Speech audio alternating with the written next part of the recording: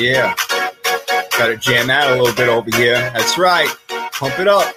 We are live. We are back in action. Week 1 is done, and we're still here for the fun. Welcome into NFL Craziness on the 3rd and 3 podcast with Tricky Nicky Gifts, the real deal Damian Adams, and myself, the sports prophet Jason Fearman. The show is presented by the Sports Column, our host website that gives aspiring sports writers a chance to show up their skills.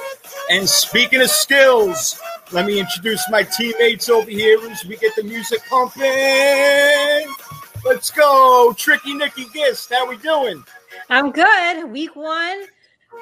Got a lot of thoughts. Got a lot of tomatoes, but I'm good. Yeah, I bet you do have a lot of tomatoes. That Giant game wasn't the best. We'll get into that a little bit. Damian, I know you're pretty happy with the blowout win that we'll get into as well a little bit later. But how you feeling, my man?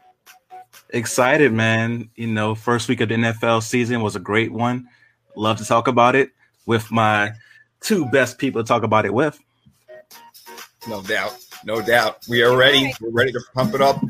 The action is going. We are ready to fly. We are ready to get it happening right now. I mean, there has been a lot of injuries that we'll get to in a second over here, but to kick off neighborhood news, the Buffer boys were added on Sunday night and Monday Night Football. Bruce and Michael Buffer, are you ready to rumble? And it's time. And it reminded me of when the XFL came out and Vince McMahon came out like in the middle of the field. He's like, this is the XFL, like a big freaking WWE maniac that he was. But the Buffer boys got it going, ready to rock. All right. So week 1 in the books. We're going to talk about it, but a few things to go over. Late news that just came down, guys. DeMarcus Lawrence of the Dallas Cowboys, probably their best defensive player, broke his foot in practice, and he's going to be out a couple of months. Now, for a defense that was struggling last year, Damian, and for a guy who wreaks havoc, you know, whether it's in the run game or in the pass game, as we know he can get after the quarterback,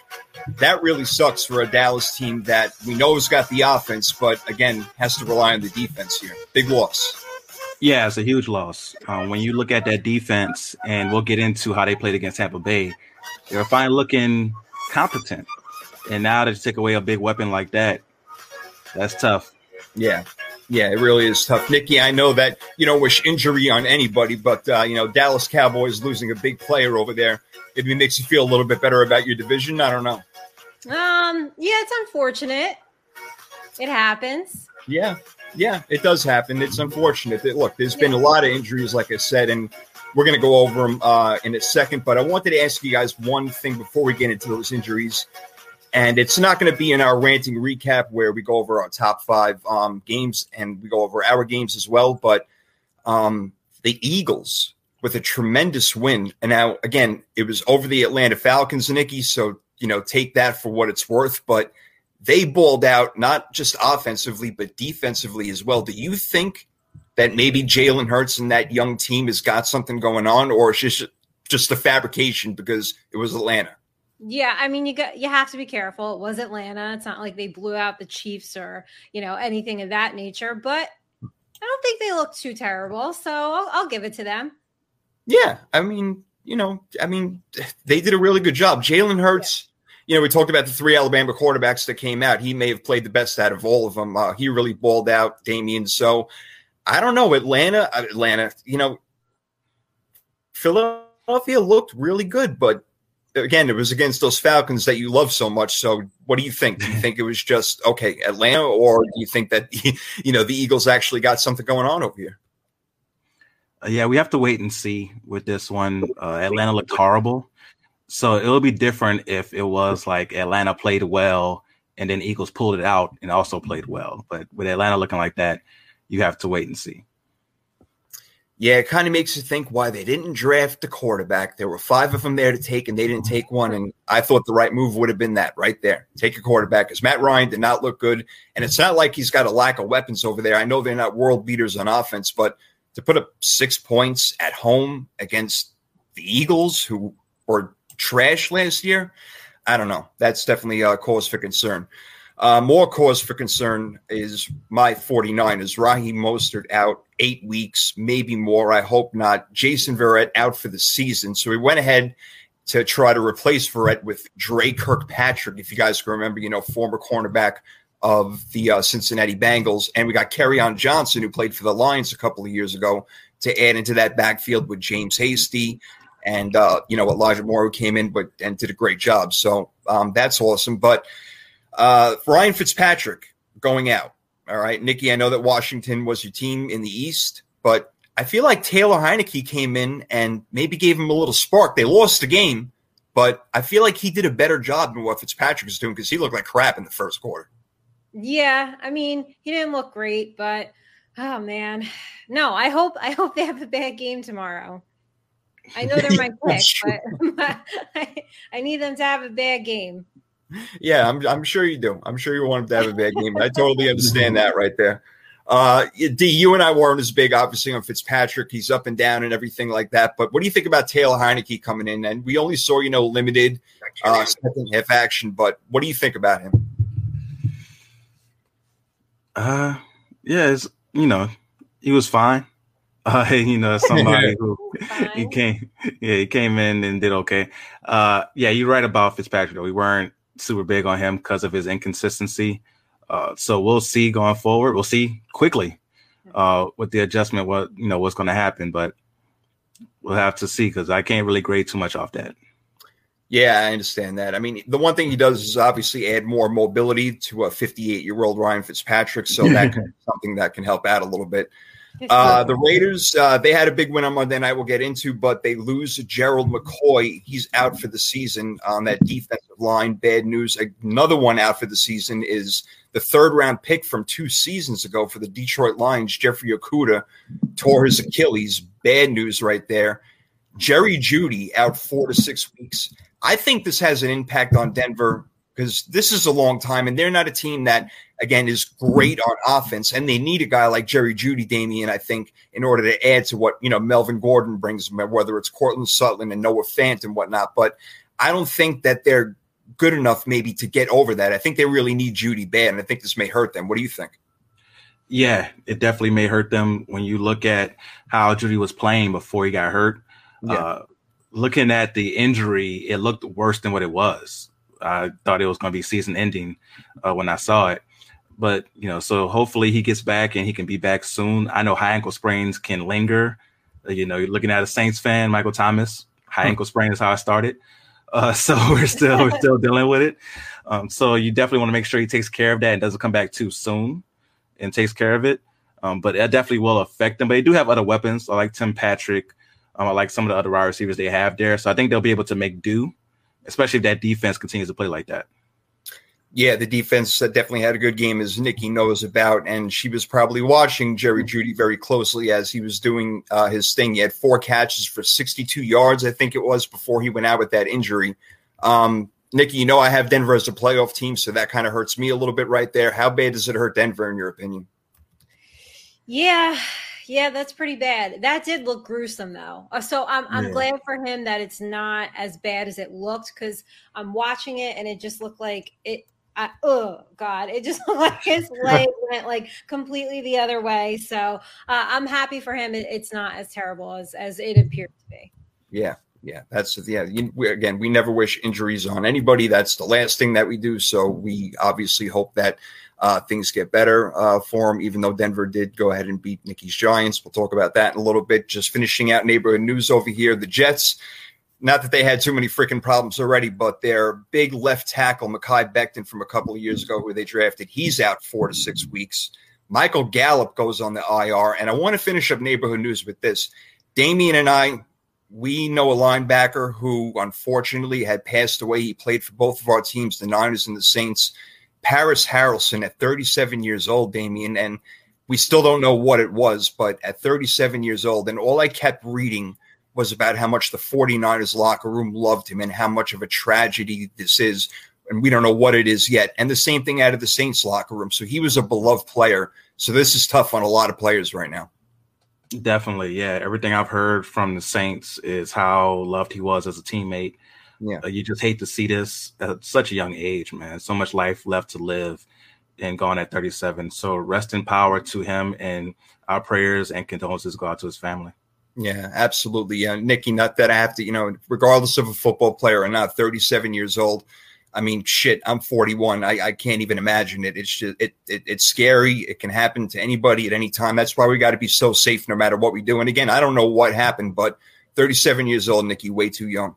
No, and considering I just turned 37 like 2 weeks ago, like that really, hits home. I just I don't know. I'll be interested to see what. I mean, I hope it's not COVID because that's just scary, Yeah, we don't have, people's minds go immediately to like, oh, he must have OD'd or it's always an OD, but right. you don't know. There's a deadly virus out there, so we don't know. We don't know. We really don't know if he had any underlying issues, whatever right. It is, but it's definitely a tragedy, such a young age and terrible. So, yeah, like Damien said, our condolences out to the family and friends and, everybody who loved them. So, we get it over here at 3rd and 3. We definitely give our shout outs and our condolences when we have to.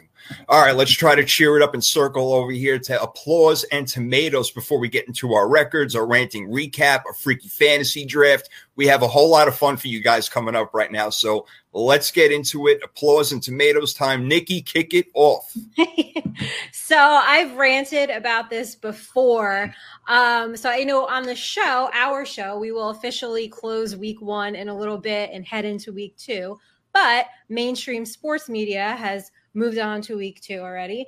And I am so tired of this narrative that's being pushed that the Ravens and the Chiefs are rivals. They're not rivals. This is a man-made rival. This is something that the media is pushing. They are not rivals. I cannot stand when storylines are pushed just to watch a game. Guess what? We're going to watch a game anyway. Pat Mahomes is playing. Lamar Jackson was the MVP. We're going to watch the game. To me, a rival is like, okay, Maryland Duke. That's a rival. That did not come because the media pushed it. And so I know I said this last time, but I just want to give everybody out there the true definition of a rival. Okay. So the definition of a rival is a person or a thing competing with another for the same objective, for superiority in the same field or activity. The Chiefs have beat the Ravens since Mahomes has played. They're 3-0. That's domination to me. And furthermore, a rival means your peers, correct? Pat Mahomes doesn't have any peers. I think you got to go like an all-time great to try to find his peer. So to the sports media, please stop pushing this narrative. It is not a true rival, and I hate it. Yeah, I like that. Look, I mean, true rivals usually come in divisions. I understand that, but you can see maybe even like players have rivals like Peyton Manning and Tom Brady. That was a rival, Indy and New England back in the day, even though they weren't in the same division. They were at one point, but then they split it up. But I get you. Look, when it's one-sided, it's not rival. It's one-sided, isn't it? Yes. Yeah. So far, it's been. So I'm with you. I agree. That I'll throw tomatoes at they're on Sunday Night Football this week. Yes, and yes. I mean, it's the big rival. No, it's not. It's not. A rival. It's just a good game that we want to see, like you said. It's a good game.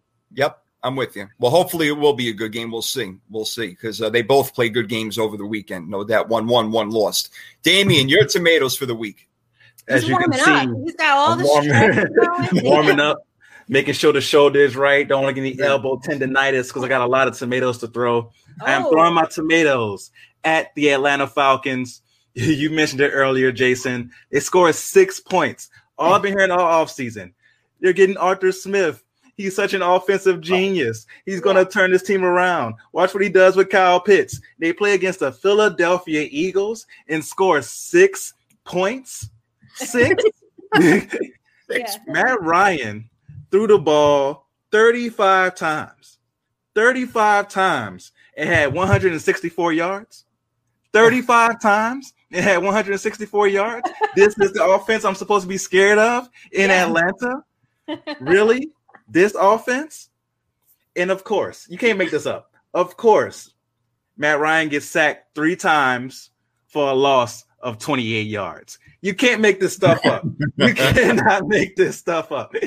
So the curse is definitely still there. They suck. That's what's wrong with the Falcons. They stink. They suck. You're going to suck. You're going to stink. and you're going to go probably like 4-13 this year. So welcome to your season, Atlanta, and get all these tomatoes at your ugly uniforms and your ugly stadium and your ugly offense and your ugly defense and get them off the field. Yes.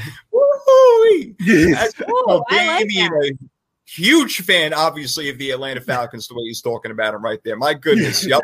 Well, they deserve every bit of it. They had to be the worst team in the NFL on Sunday. They had to be. They were just god awful everywhere.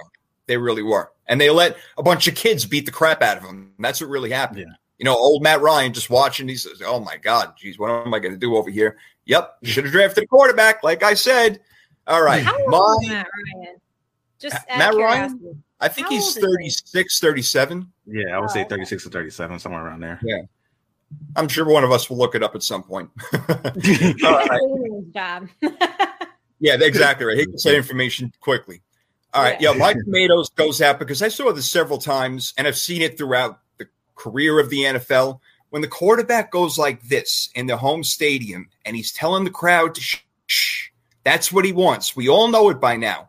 But those idiots get louder and louder and louder. Like, I don't understand what the hell the logic is behind this thing.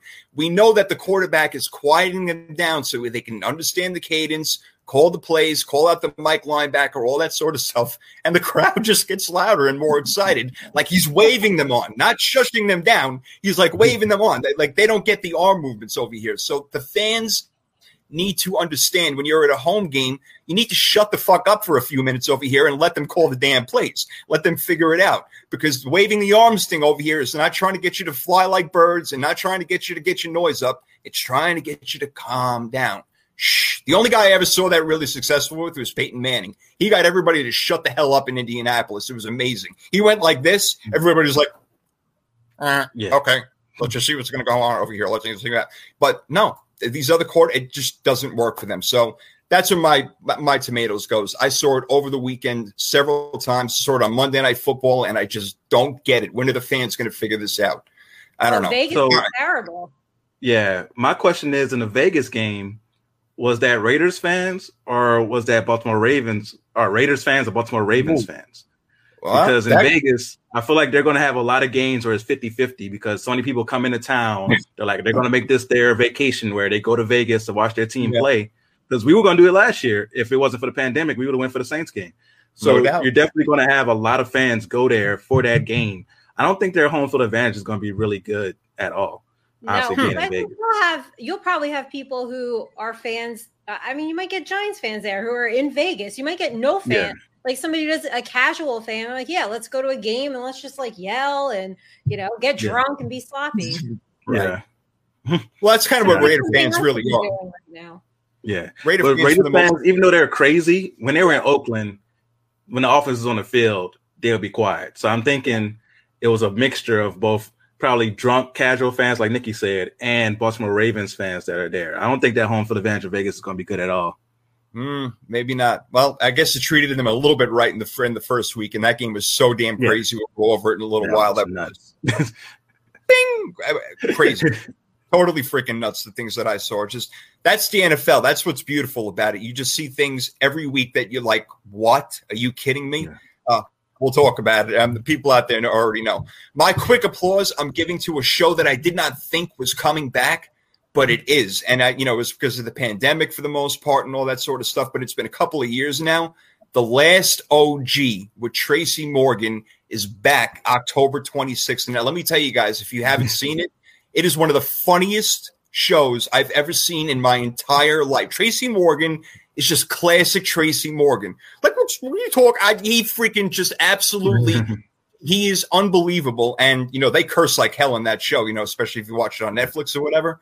And I kind of enjoy that. I'm not going to lie over here. But that show really is just awesome. And it teaches you like really cool lessons too, but in a comedic way. So I'm so glad that show is coming back because I laugh every time I see it. And if you haven't seen it, whether it's you two or anybody listening out there, I recommend you go watch the first 3 seasons and season 4, October 26th. Get your ass on the TV and watch that. You will not be disappointed. Damien, you seen that? Yeah, I'm a big fan of the show. I've watched it on. That's the only reason I ever turn on my TBS app. I don't watch anything else on TBS. So yeah, I definitely enjoy the show a lot. You're right. It's hilarious. Him and Tiffany Haddish definitely make a good combination for the comedy. Yeah. And Tiffany actually shows a serious side and has like serious moments in there where she's showing her acting chops as well. So I like the show a lot, man. It's a good story. So, and the cursing, I know Nikki will like. So I think you'll like the show. Yeah. Nikki, you will just love this show. I promise you. Get into it. You will be laughing your ass off. I promise you. No doubt about it. All right. Time for your applause, D. So for my applause, I'm going to give it to both Peyton and Eli Manning. Watching the game with those two doing the commentary was hilarious.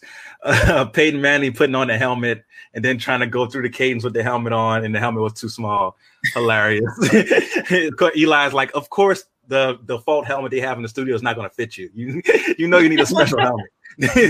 But I love how they brought in guests like Travis Kelce was good. Russell Wilson was really good on the show as well. They made fun of how Ciara had on the whole dress at the Met Gala. I don't know if you guys saw that. Yeah. She had on the Russell Wilson dress and she wore the Super Bowl ring. Yeah. That, of course, Peyton was the victim of. So it was hilarious to see that. And he's talking about, is she wearing the ring that I wanted?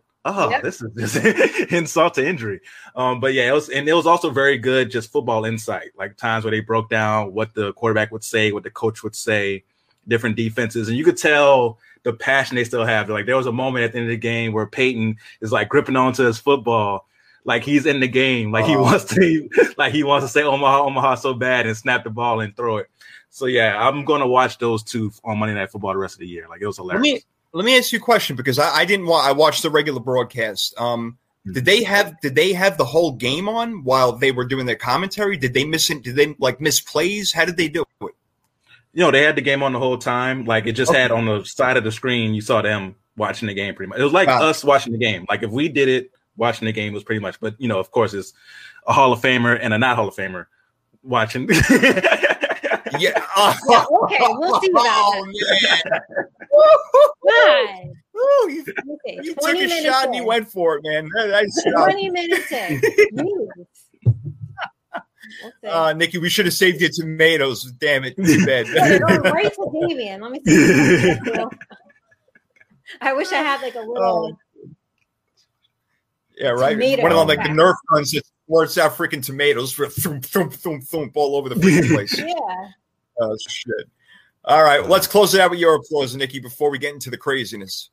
Yeah, no, let's do the craziness. I had the same applause as Damian. That was epic. I will never watch the regular Monday night broadcast ever again. It reminded me of us so much. It was really, really funny. And the fact that they basically roasted each other. And then they had Ray Lewis on, right? And they're talking about Eli's, rookie year. His quarterback rating was 0 for 0 with Ray Lewis and Ed Reed. It was just friggin' hysterical. So, I saw people out there, they don't do play-by-play. No, they're giving you inside stories. Like go back, watch it. I think was it Jim Harbaugh ordered a peanut butter and jelly sandwich at a meeting or something. Like you've got to watch it because you're going to get better stories than we don't need the play-by-play. It's in front of us. I can see what's going on. So I think they're doing 10 games this year. So I anticipate next year they'll probably do more. Yeah, it was really dope. The Ray Lewis part was really funny because they told the story about how Eli, his rookie year, didn't know who the Mike linebacker was. He was like, he called out somebody as the Mike, and Ray was like, "I'm the Mike." He was like, "Okay, yeah, you're the Mike." Let me help you out. Yeah. And then he said, like, Ed Reed came from the back. He's like, "No, I want to be the Mike." Yeah. It was so funny. But you know what? It just was to show, chemistry is important. It's entertaining. That is pretty classy. All right, you guys got me. I'm definitely watching it next week. I will surely be watching it. I didn't not like I thought they were going to ruin the game or anything like that, but I just wanted to watch the game and just be enveloped into it and everything. But I can see. All right. I'm going to check that out. That should be cool. All right, that's applause and tomatoes for this week. There'll be more next week. As always, we got them over here on 3rd and 3 podcast. And now we're ready to kick your ass with the ranting recap. But before that, our records from last week. Now, week 1, It's tough. All right. So it was a rough week. Oh my God. Embarrassing. Yeah, for some of us, it definitely was. It definitely was. But Damian, you triple locked, which is a beautiful thing. And you went 10 for 6 in week 1. That's pretty damn good. I'm not going to lie. Nice. That's not bad. So you went 10 for 6. So that is pretty good. Nice start. I went 9 for 7. I only double locked because of that Tennessee game, which we'll be ranting about very shortly. Nikki, I hate to say it, but look, we have to be fair. We're on air. Now, you did triple lock, so congratulations there. Okay. But you got like a New York Giants record at 6-10 for week 1. So. Wow. Why are you guys coming for me? You know what? That's bad juju. Now you're both going to lose this week. Everybody's going to break their ankle and their ACL. So keep it coming. That's bad sports juju. But go ahead. Keep on. Go ahead. Yep. All right. Well, shots are going to be taken. You know, we give it to each other over here. Because I got Karma on my side. She doesn't forget. Well, we'll see about that tomorrow night when they play Washington. Listen, I'm not the one talking trash about my team. I got nothing to talk about. No, you don't. I got a lot, but nothing good. Zip. You have absolutely nothing to say. You know, you're going to have to wait a long time for that one once they get rid of Daniel Jones. Wow. I don't. I'm just going to exit today because this is. Don't worry. We still got knowledge with Nikki where you rip me every single week. So don't worry about that. Yeah, you're definitely going to get your revenge. Yeah. And she's going to be changing the questions. I want to let everybody know this is like doing a show, and I have a brother. This is like adding 2 extra brothers. And it's all out of love, as long as you know. I know it is. LOVE, but LV won on Monday Night Football 33-27 in overtime against the Baltimore Ravens. That game was crazy. Let's talk about it. Vegas is the greatest. It was a pretty win. Not as pretty as me. All right, I'll tell you that. But the Raiders knocked him out like I did Joe Frazier. So you know what? That's pretty good. I had to do a little Ali right there. It just kind of came in my head. Vegas is the greatest. Something just popped in. But all right, so that game was freaking sick, guys. All right, Baltimore had the lead 14-0. They were looking good. Raiders come back, start getting the passing game together. Derek Carr ends up throwing for like 435 yards, but let's just talk about the end of that game. All right. Okay. So two great kicks. Justin Tucker puts them up 27-24 with only like 42 seconds left. The Raiders get the ball back. They make 2 big passes. Their kicker, Carlson, I think, if I'm getting the name right, he kicks a 53-yarder or whatever it was. Overtime we go to. All right. Back and forth a little bit. Lamar Jackson having his fumble issues. The Raiders throw a big bomb to Bryan Edwards. They think it's a touchdown. They go freaking nuts. Everybody's on the field. The players are shaking hands. But wait a minute. Hold on a second. Let's call it back. He was not in. He was down at the 1-yard line. His knee went down. And in true Raider fashion, those schmucks, all right, and I have to blame it on their rookie, Alex Leatherwood, their right tackle, who went offside, knocked them back 5 freaking yards, and of course Derek Carr throws an interception. I mean, you got to be kidding me. Right in the end zone over there. Unbelievable.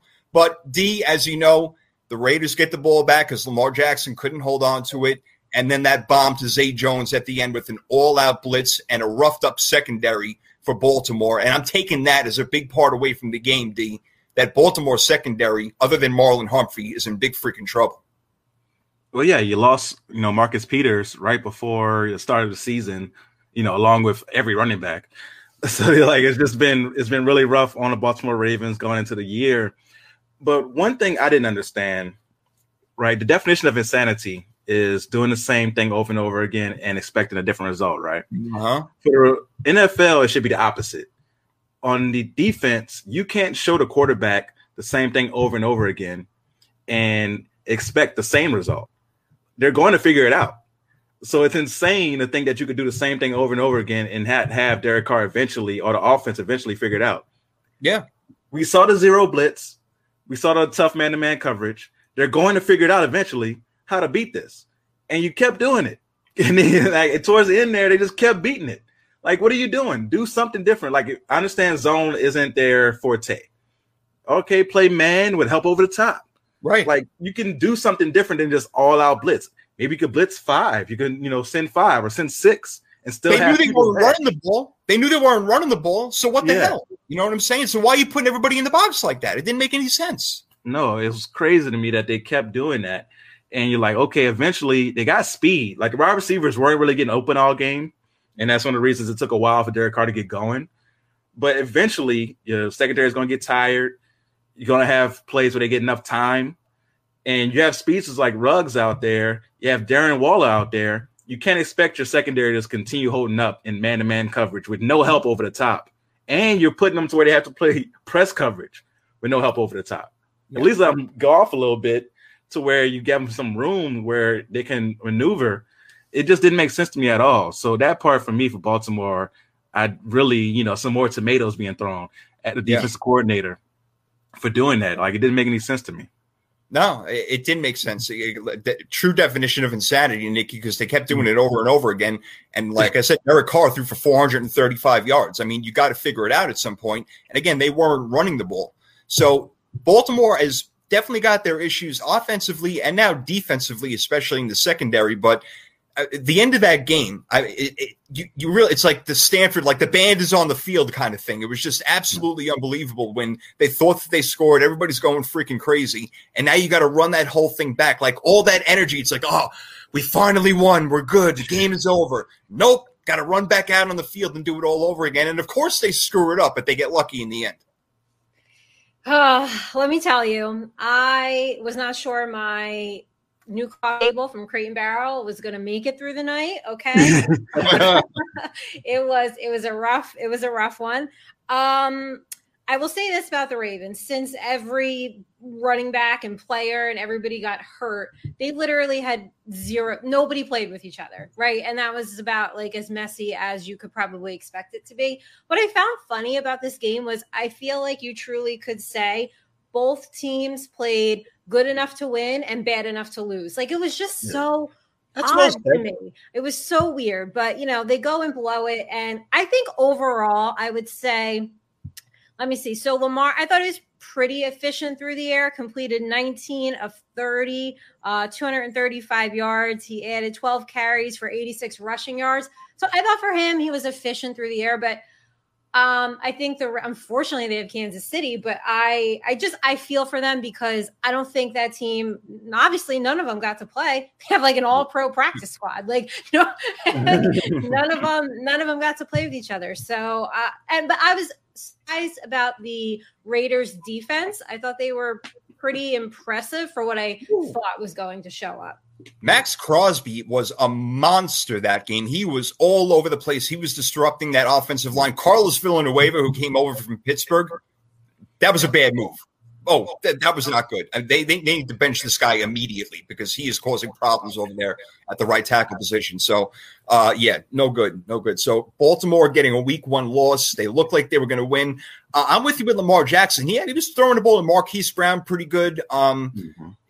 Sammy Watkins caught a couple of nice passes. And, of course, Lamar Jackson running the ball. It's Michael Vick-esque, there's no doubt, or maybe even better. I mean, it really is that amazing. But if you're not going to hold on to the ball and you're going to turn it over, you're going to have problems, even against a team like the Raiders. So we know that's going to happen. All right, so that was the Monday Night Football game. We had another overtime game, Cincinnati, Minnesota. Minnesota ends up kicking a field goal late to send it into overtime. Dalvin Cook, Damian, fumbling the ball, ruining Minnesota's chances. We've seen it a lot. We saw punch-outs, throughout the weekend. But, man, when you're the top running back in the game, you got to hold on to that ball, secure that, and get your ass in the field goal range. Yeah, definitely. You can't have that happen. That is just no excuses for that at all. So Dalvin Cook he's going to bounce back and perform well. He was shut down pretty much this whole game. 20 carries for 61 yards. Yeah, it's he also did have 43 yards receiving. So overall, it looks good. Like his fantasy numbers look good. But as far as a rushing attack, you want to have more than that on 20 carries. So when that happens, that means you got Kirk Cousins throwing the ball 49 times. We all know that isn't the strategy that you want with Kirk Cousins at QB. No. So for me, I was really impressed by Cincinnati. I did pick them in this game.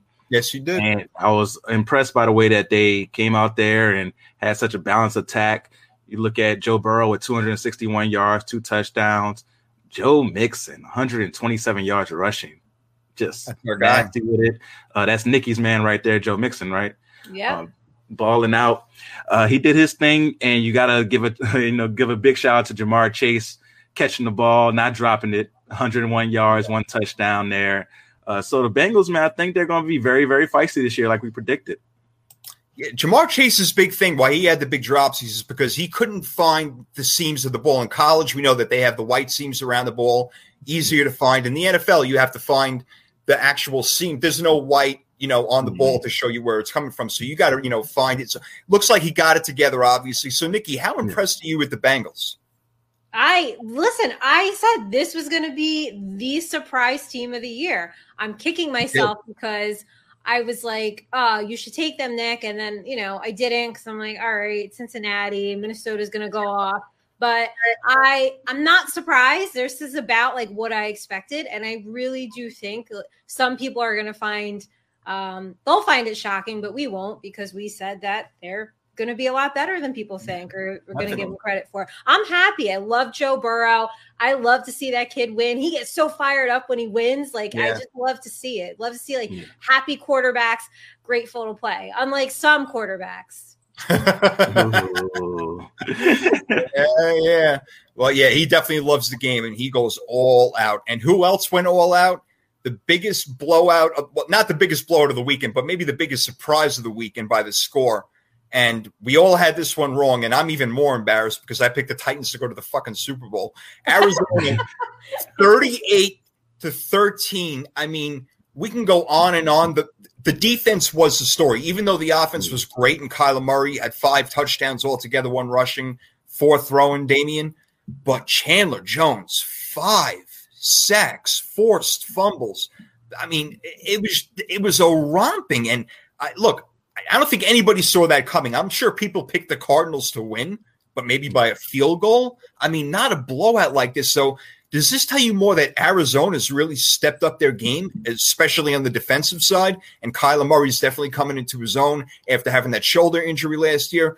Or is Tennessee confused and really need to figure their stuff out, not just offensively, but defensively too, because Derrick Henry didn't do his thing?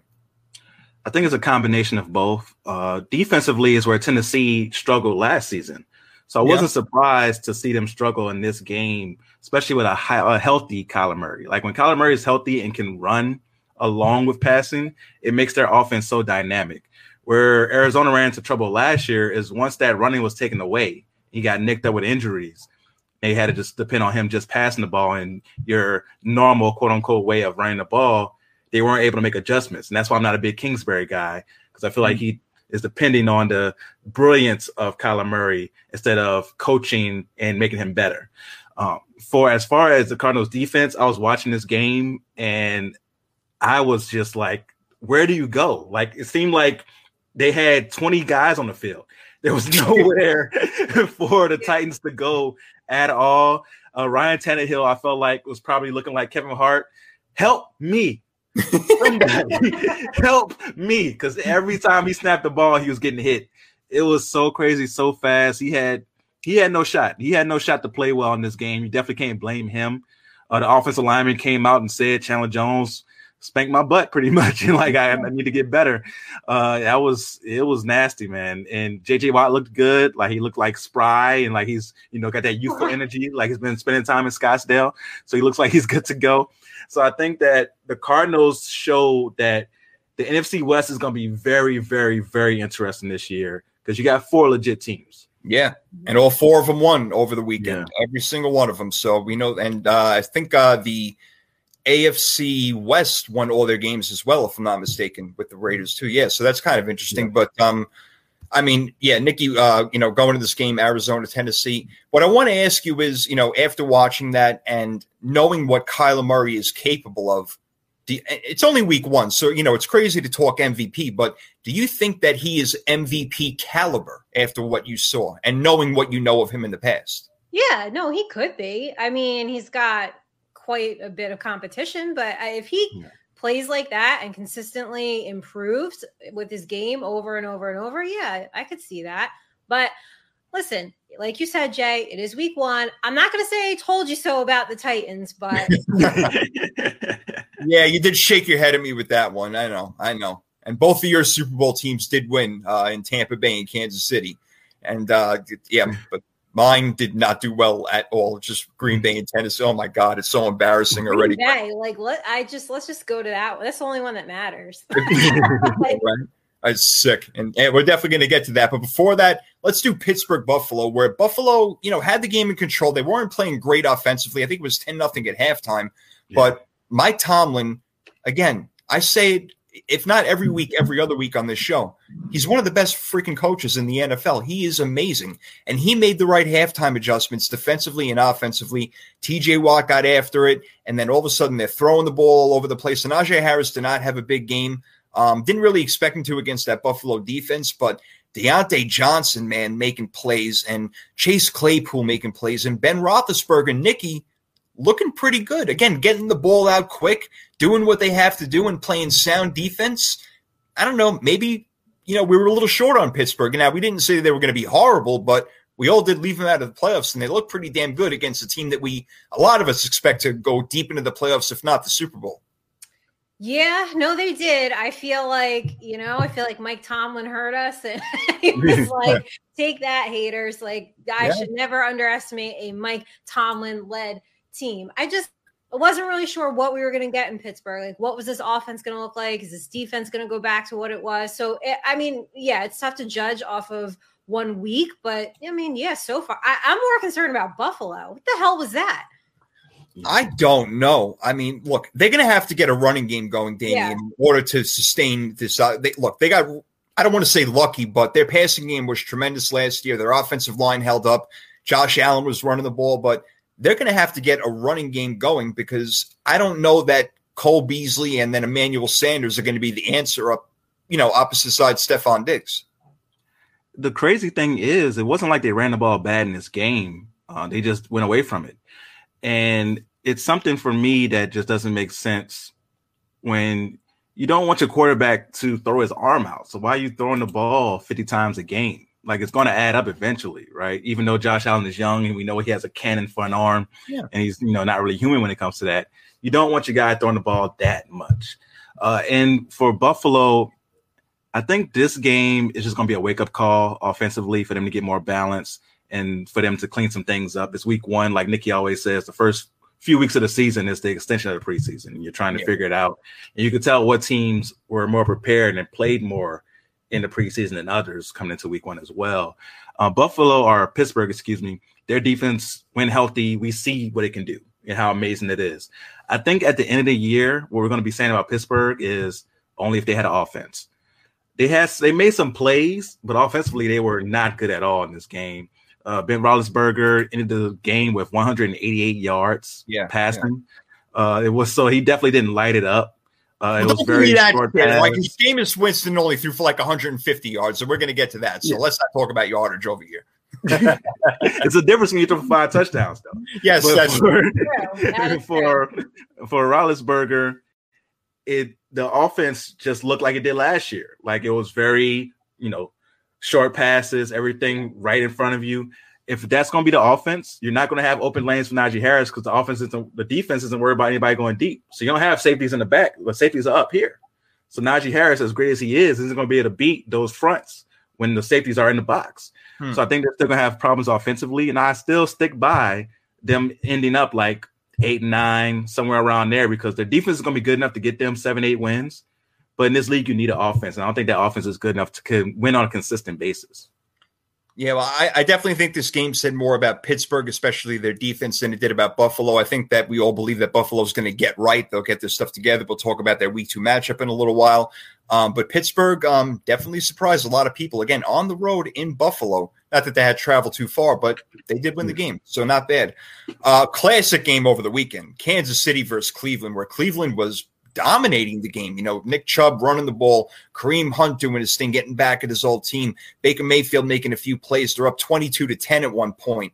And then, of course, Patrick Mahomes is throwing the ball all over the place. He runs all the way over to the sideline, into the stands, out of the stadium, and then throws one to Tyreek Hill freaking for a touchdown, which, again, I keep saying Tyreek Hill may be the best overall weapon in the NFL. That guy is insane. What did he have, 964 yards receiving this game? I mean, he's sick. The guy is really sick, and he's shorter than I am, and he weighs less than I do.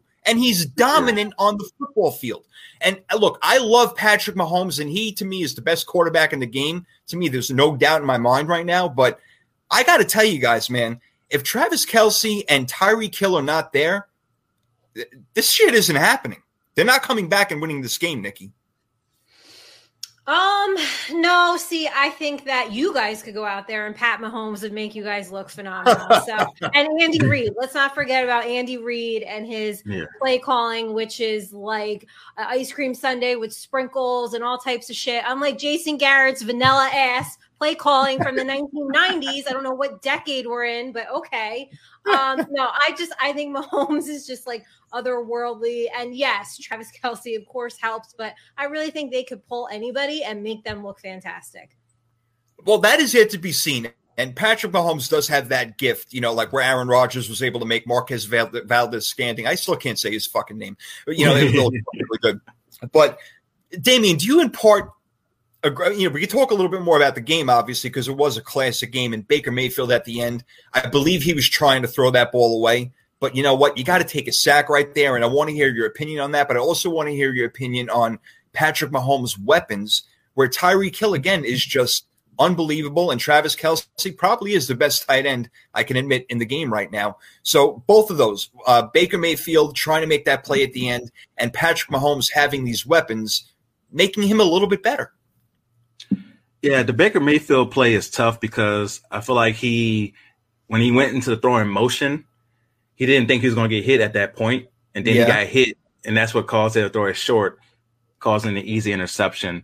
And for the weapons, those weapons are phenomenal. Tyreek Hill, you could make an argument as the best receiver in the league, 197 receiving yards, crazy. Travis Kelce, I think, has been the best tight end for a while now. So having Mahomes, who does have the ability to make everybody look good, along with receivers and tight ends who you don't need to make look good, is why it's unfair. Like it's simply unfair. Yeah. But my biggest takeaway from this game is that Cleveland is good enough to beat Kansas City. Yes. Look at all the things that had to go wrong for Kansas City to win this game. You had that interception, the punter dropping a perfectly good snap. Like it wasn't like I could see if it was a bad snap, it was low or it was high. No, it hit him right in the numbers and he dropped it. Like you got one job to do. You got one job: catch the freaking ball and then kick it. That's all you have to do. That's all you practice your whole entire season. Yes, exactly. I think that Cleveland, from quarterback to safety, is the most talented team in the league. Like I understand we have our mixed feelings on Baker Mayfield. I think he's a middle of the road quarterback, but that's all you need is a middle of the road quarterback when the surrounding cast is that good. I think that they're stacked everywhere. And I don't think Kansas City wants to see Cleveland again, honestly. Nope. I would say that. Remember last year's playoff game? They made it very close, obviously. And then this year they had the lead in Kansas City again. And look, they're going to have to learn how to close out games, which will put Cleveland over the hump eventually. And we'll see. I know some people picked them for the Super Bowl this year. None of us did, but we all have them in the playoffs, and they can definitely do some damage. So we will see what happens to that. Let's get to our games before we get to knowledge with Nikki and whatever tricky stuff he's got up his sleeve this week. Now, my 49ers were absolutely dominating. It was 38-10 in Detroit. We're doing a Jared Goff, what we always do, making him look a fool. And then all of a sudden, this player gets hurt. Moster's out. Ayuk gets hurt. Just a killer right there. Defensively, we're having players go out, and I'm like, just, what's happening over here? And Jared Goff is starting to throw the ball to Hawkinson and what's his name, St. Pierre, and DeAndre Swift is scoring touchdowns. And I'm like, what the hell is happening here? And they get an onside kick. It comes down to really the last, series of the game where Jared Goff does have an opportunity, but the 49ers defense finally stepped up. I'm thinking, Nikki, what really happened in this game, in all honesty, and I'm not making excuses, when you're up 38-10, your defense can go to sleep. And I really think that's what happened here. Yeah, no, I think so too. I mean, even watching it, and, I think in our freaky fantasy, I think I went all in on the 49ers, picked them to win. And, I was just kind of like, oh, okay, they got this in the bag. And then, you have red zone on. I'm like, wait, what the hell's going on here? Like, no, stop. What are you doing? Stop. Play defense. Like, I think so, of course. So you're up so much. It's like, all right, but then here comes Detroit. Like, I don't know. What do you guys think? I still don't love Jared Goff. No. No, I'm not a Jared Goff believer. I do think that Dan Campbell's philosophy about biting kneecaps is working. Looks like they are motivated to not give up. They're going to continue to fight throughout games. So I think they'll have games like this where they get behind, they fight back, but they fall short. Or they have games where they keep it close against a team that they're not supposed to keep it close against and lose by 3 or by 6. I think they'll have a lot of those type of games this year because they'll fight. Looks like they will fight for Dan Campbell. But 49ers, like you said, I think they fell asleep, got a little too comfortable. They obviously are just a dominating squad. So I think the 49ers will be good to go. I don't think you should panic at all as a 49ers fan. Nope, I agree. And, again, like I said earlier, making a couple of signings for the deficiencies that we have right now, in our secondary and at running back. Very tough right there. But I'm just glad they held on. And hopefully, again, lesson learned. You get a big lead, keep that big lead. Don't let up. Get their asses out, 3 and out on the field, which is what should have happened every damn time. But, all right, they made it interesting. What wasn't interesting at all was the New Orleans-Green Bay game, unless you're a New Orleans fan, because that was something that I don't think anybody was expecting, even my man Damien over here who picked the Saints, where Nikki and I had the Packers. I mean, I got to be honest, Damien, as soon as they went up 10-0, I said the game is over. Yeah. Aaron Rodgers, for some reason, doesn't play well in Florida. I think his record is 3-6 when you talk about Tampa, Jacksonville, Miami, and now this game where they played in Jacksonville against New Orleans, who was the home team. Jameis Winston definitely looked great, but what looked even greater was New Orleans' defense. Even when Marshawn Lattimore went out, they were still able to hold up. I was so impressed offensively, defensively, all around in this game. Now, I don't know what the hell happened to Aaron Rodgers, but he threw more incompletions, I think, than anybody this week, and it was an absolute horror show for Green Bay. I believe they'll get right, but Damien, you got to love what you saw. Who that? Said they're going to beat them Saints. Yes, definitely love what I saw. And like you said, it felt like it was over at 10-0. Like if the momentum, the way that the Saints were controlling the game, like just back-to-back 15-play drives. Yeah. Green Bay did struggle against the run last year. You could tell that was going to be our strategy. We were going to run the ball, and not only with Alvin Kamara, but with the backup I told you guys about, Tony Jones Jr. He came in, got 50 yards rushing. I think that combination is going to be a nice 1-2 throughout the year. Hopefully they both stay healthy, but they definitely look good. And you didn't ask Jameis to do too much. Jameis, he made the throws here and there, and Jameis also looked very spry. Jameis was out there looking like Jameis Big. He had a couple of runs that kept our first drive. We had a 3rd and 9 that he ran for the first down on, that kept it alive. So I think those plays was really set the tone for the game. Is when he did that and got us going. Defensively, what I don't like from the main media I'm hearing right now is, it was a non-motivated Aaron Rodgers. What? No, Aaron Rodgers, if anything, he wants to show you why you're stupid enough to draft Jordan Love. I'm going to make you look dumb. I'm going to ball out, and then I'm going to leave. That's what he wants to do. He's not going to mope his way out and play bad on purpose or just be unmotivated. Like I've seen some people say like he looked like Jay Cutler out there. It was a bad game, but he didn't have the I don't care Jay Cutler face. He cared. The offensive line, I mentioned that last episode, the offensive line right now with 2 rookies, a guard playing left tackle. Our defensive line was going crazy in that game. We sacked Aaron twice, kept constant pressure on him, which helped our secondary out. And there was times where even he had time, no one was open.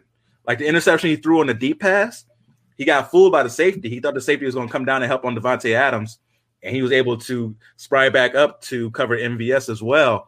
So I think our defense, we just came super prepared. And I mentioned earlier that some teams played their starters more in the preseason than others. The Saints had to because we had a quarterback battle. So we had to have them play with the starters. The only person who didn't play was Alvin Kamara, which we already know Kamara can do. He don't need to play in the preseason. No. So everybody else played, and you can see that chemistry that we had being prepared both offensively and defensively for this game. Aaron Rodgers going the whole offseason, didn't play in the preseason, no chemistry. I think that made a big difference in this game. We were just more prepared for this game. Like Jameis said, that after he remembered what his trainer said, he said that the pressure is for the unprepared, not for the prepared. And I think that you really saw that in this game. Jameis Winston, 5 touchdowns, no interceptions. He did have one that should have been an interception. I will say that. That was a horrible call on the roughing the passer penalty. That was but I didn't mind the pass. He was passing to a tight end and just was a little bit short on it. I don't mind an interception if it comes on a shot play like that. I don't mind it. Jameis is going to have those passes sometimes. I don't mind it. But for the most part, he was excellent. There was a play where he had all the time in the world. No one was open. What did Jameis do? Throw it away. At that moment, I was like, oh, we're going to win this game. we're going to win this game. Yeah, definitely. So when you see Jameis Winston with 5 touchdowns, 0 interceptions, you all know what it is. It's the Quantum Leap. We're definitely seeing it right now. I think we're going to continue to see it going throughout the season as Jameis is not asked to do too much, but every once in a while gets to unleash that arm like you saw in the last touchdown to Deontay Harris. Such a beautiful pass. So, yeah, everything works so well for the Saints in this game. You don't want to overreact to week 1, but, man, did we look good. Very exciting to be a Saints fan right now. Yeah, you should be. Pretty amazing right there what's going on. We'll see if this last that roughing the passer was a bunch of nonsense, but other than that, I mean, they were totally lights out. Nikki, I got to ask you this. I heard Jermichael Finley, former tight end for the Green Bay Packers who played with Aaron Rodgers for a while, he had mentioned, I'll give credit, I believe it was on ESPN radio show with Key, Jay, Will, and Max, that he said that Aaron Rodgers didn't look into it and that in the past players have had problems with Aaron Rodgers, his arrogance, his attitude, whatever in the locker room, certain things like that. Now, the fact that he wasn't around all offseason and contemplated retirement – Jermichael Finley, again, who knows him well, they played together, he said that Aaron Rodgers didn't look the same, didn't look as into it, and is maybe having problems within that locker room because he wasn't there and made it about him this offseason. Do you think that the offseason and all the drama that was going on had carried over into week 1? Yes. Abso-freaking-lutely. And this is what you get. You want to take 6 months off, Aaron Rodgers. You want to go on vacation, and get engaged, you want to get married, you want to host Jeopardy. Fine. Then walk away. You know what?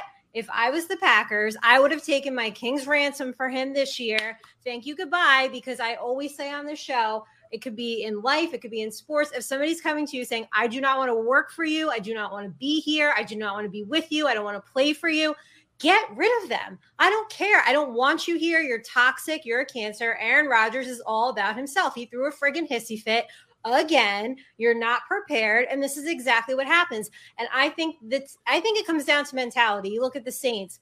They've been knocking on the Super Bowl door for 4 years in a row now? That team is hungry. They are young. They are hungry. Jameis Winston has everything in the world to prove. They have a fantastic coach. That mentality is completely different than I bet you there are people in that Green Bay locker room who are like, man, F Aaron Rodgers. Because I know I would be.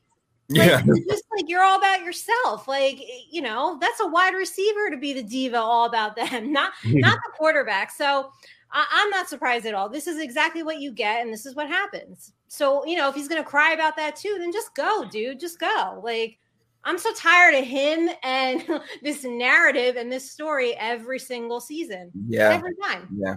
And they spent so much damn time in it this offseason, and now look what they're saying. Is Green Bay done? Are they going to make the playoffs now? You know, is it overreaction week 1? I don't know, but we do know that New Orleans are great. That's what we do know, and Green Bay did not. But they have a Monday Night Football coming up, which we'll talk about against those Detroit Lions, who my 49ers did stomp out a little bit in Detroit over the weekend. But the last game we're going to get to in our ranting recap before Knowledge with Nikki is Nikki's team, and it did not go well at home in New Jersey for the New York Giants, who play in New Jersey, all right, in the northeastern province, whatever the hell you want to call it. Northeastern province.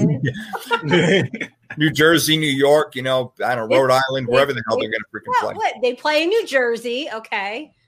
They should be the New Jersey Giants. That's the bottom line. Buffalo's the only true New York team, you know, at the end of the day. So, but what the hell happened? Nikki, all right, so you watch this game, and Denver comes in. They're not supposed to be lighting it up. 27 points is definitely a good amount, but obviously their defense got at him. And again, Daniel Jones can't hold on to the ball. I would like to know Where are these hog mollies that Dave Gettleman keeps saying that he's going to get? And it's been 4 years. Where are they? I'm waiting. The whole goddamn fan base is waiting. You are a laughing stock of the friggin' NFL. You are a joke. You are worse than the Jets. And you have a serious freaking problem. You're going to continue to ignore the offensive line. Saquon Barkley got 2.9 yards. 2.9. You can't even give him a hole to run through. Like, I mean, what the hell is this? I've seen enough of Daniel Jones. Okay. I do not need to see any more. I don't know why he took quarterback from Duke. Like, what the hell was that? Okay. I don't need it. I don't need to see it anymore. Jason Garrett.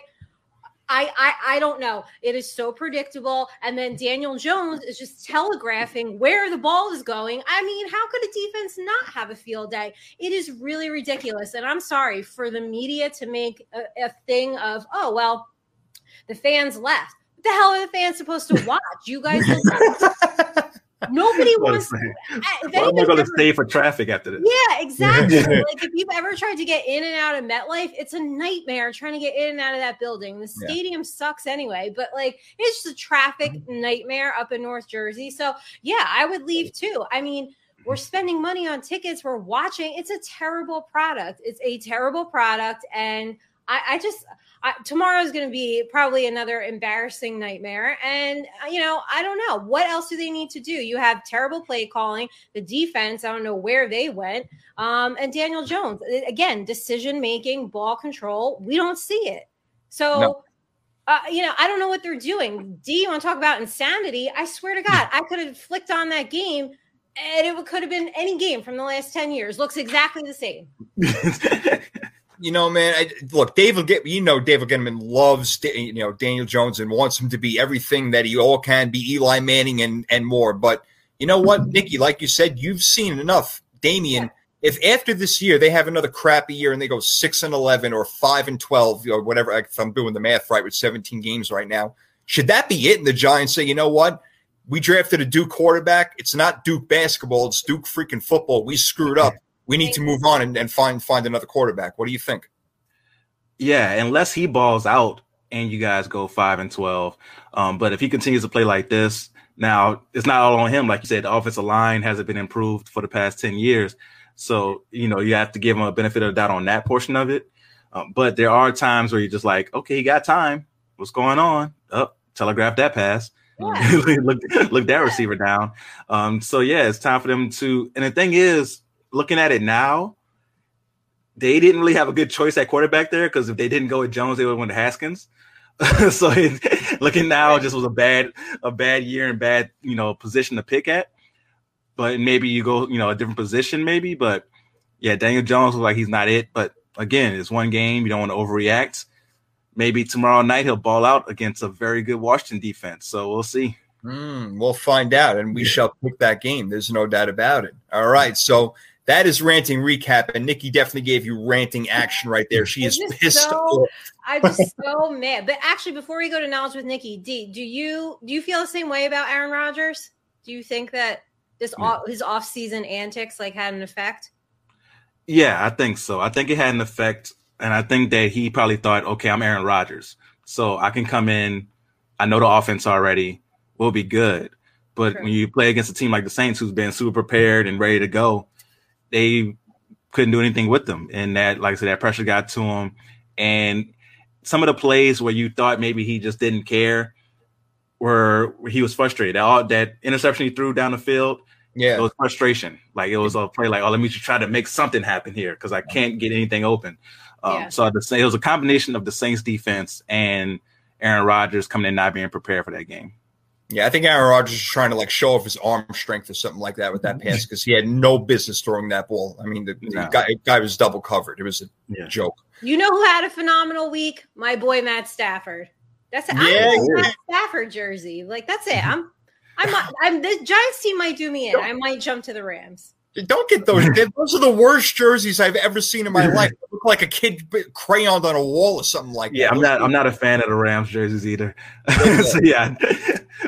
But Matthew Stafford definitely balled out. Your guy Russell Wilson, we got to give him a shout out. He balled out. That D, he probably has the best deep ball of all time. Like that deep ball he threw to Tyler Lockett. Oh, Oh my god. Tyler Lockett. I mean, he Yeah. makes these catches like unbelievable. Yeah, I the know. one where he had to adjust and like go over as the ball was going over, like Willie Mays back in the day. He looked like this way, then that way. It's Yeah. like, how do you do that? So frustrating because, like, as a Giants fan, you guys don't understand this because your teams are good, right? And I'm like, why is it like a perfect example? I'm glad you brought up Seattle, right? They needed to retool their offensive line, their defense. They got it together in a friggin' season. They look great now. Why can't the Giants do that? Why can't I get a quarterback just sling it all over the place and like this offense is on fire? Why is this so freaking difficult? It's really, really, really hard to watch. It really is. Happy for you guys, but it just sucks because it's like every other team can do this. Why can't we? Yeah, and even worse. Yeah. Okay, Dick, go ahead. Getting a good offensive line, man, it definitely changes everything. Like the Saints offensive line is great and like sets the tone. Like our starting center got injured on the first play and we shipped it over to guard to the center, brought in our backup guard and just kept going. So when you have a good offensive line, and I don't know who the offensive line coach is, I have to shout him out and get his name one day. He must be doing a phenomenal job. When you have a good offensive line, it changes everything. I always said offensive line is like oxygen. We don't appreciate it because we don't see it until you can't breathe. and that's what a lot of teams are going through. Carson Wentz. I feel like Carson Wentz probably had a flashback and thought he was back on the Eagles. Yeah. The way that the Colts offensive line was playing yesterday or Sunday, I should say. So, yeah, offensive line play matters so much. Yep. Seattle looked good. That's why I picked them to win that division. Chris Carson ran the ball well. The defense is better. And speaking of the Rams real quick, Jalen Ramsey was all over the field. Oh, my God. All right. Now, I figured out he wears the number 5. All right. And I'm also starting to figure out that all these damn secondary guys are wearing 1, 2, 3, 4, 5, 5, and 6. Yeah. I like even my team. I didn't know who the hell was fucking playing in the secondary. It drove me crazy. It drove me absolutely nuts. But Jalen Ramsey, whoa, dude, he is worth every freaking penny. That guy all over the place, playing like almost like a Derwin James type position or something like that, where he comes down in the box or he's covering, almost like a Marlon Humphrey kind of. But man, Jalen Ramsey was fantastic. Nah, he's a monster. What I love seeing about the Rams, though, is how the defense reacted when Matthew Stafford would make plays. Yes. Oh, my God. Look at this quarterback. Look at this quarterback that we have now. This is amazing. So you definitely can tell it just energizes the whole team when you have a quarterback like that. Oh, man. So, yeah, the Rams look good, man. I might have to give Nikki those 10 push-ups. We'll see. I hope it's you and not me. It's Goff out, Stafford in, and after that first pass, that bomb, forget about it. They were just going nuts all over the freaking place. So big time win. I think it was 34-14. So they kicked some serious ass right there. All right, very nice job. All right, Nikki's ready to kick some ass right now. Let's do it. My recital, I think it's very vital to rock around. That's right, on time. It's tricky. Here we go. It's tricky to rock around. That's right, on time. It's tricky. It's tricky. It's tricky to rock around. That's right, on time. It's tricky. Tricky. Yeah. She got her own song, baby. Nobody else does. That's right. Tricky Nikki Gist with knowledge with Nikki time. I have not won in 4 years. Damien has been killing me. I need a victory today. Give it to me, Nikki. What are we doing today? All right. So you guys know I go on my run. You guys called me Forrest Gump last night. Thank you. Yes. For that. But lately I've been listening to the Spotify top 80s hits. So we're going to do some 80s music trivia tonight. Oh, I'm at a huge disadvantage here. Yes, you are. You're only 14 years old. You're at a huge disadvantage. You were not born then. But you know what? Your knowledge is ridiculous. So I'm sure you're going to do something right over here. I have no doubt. All right, Nikki. Okay. All right. Who's first? I think D goes first because I go first. I go first this week. Okay. All right, D, number 1. How old was George Michael when he wrote the song Careless Whisper? I'm going to say 18. Jay? I'm going to go with 24. D, 17. I'll give it to you. Oh, wow. Nice. Great job. Nice job. You see? You freaking sneaky bastard that you are. All right, number 2. Olivia Newton-John's Physical spent how many weeks at number 1 on the Billboard Hot 100? Well, that's the Let's Get Physical. Yep. Physical, that song? Yeah. Don't tell me you didn't know the 80s, man. Come on. I'm going to say it spent 10 weeks at number 1. 10. Yep, on the money. Oh, my God. All right. That's it. You guys definitely conspired behind my back. There was no doubt. D was not born until 2015, and he knows all these questions. You guys are always conspiring behind my back. No, I promise you. 10. Give me a break. Go ahead. Give him more. I'm afraid. All right, here we go. Number 3. Michael Jackson had the highest number of top hits on the Billboard Hot 100 chart during the 1980s with how many songs? Oh. Trying to go through all Michael Jackson songs that I love. Because I feel like the only bigger Michael Jackson fan than me is Jay. I am definitely a huge one. No doubt. I'm going to say he had 12 during the 80s. Jay? Oh, he didn't hit it on the nose again? Are you sure? I was going to say 15. No, 9. Oh, my God. That was actually my first one. Dang. I kicked myself. Okay. Deep, last one. All right, here we go. Which song gave Madonna her first number 1 single in the UK? I am not a connoisseur of Madonna music, so I really don't have a clue on this one. Does she have a song called Like a Virgin? I'm going to say Like a Virgin. She does have a song Like a Virgin. That's not the answer. Okay. Is it Material Girl? No. It's Into the Groove. Into the Groove? Yeah. Is that when she was older? No, I don't think so. I don't know. I remember she went through a phase where, every video she had, she was like flying through the air and there were rainbows all over the place and flowers, and she just got all crazy.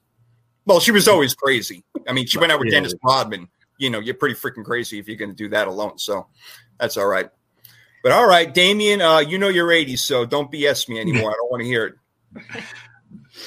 All right, Jay, you ready? I am not. Oh, okay. All right. Who sang the title track of the late 80s James Bond film License to Kill?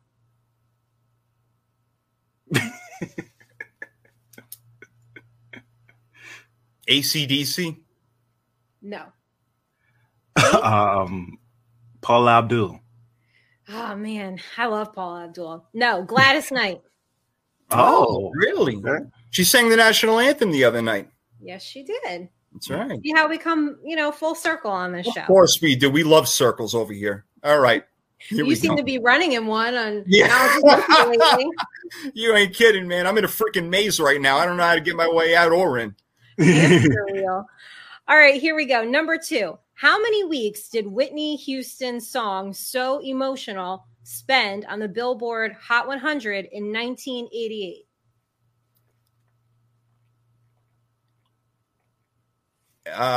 18. D?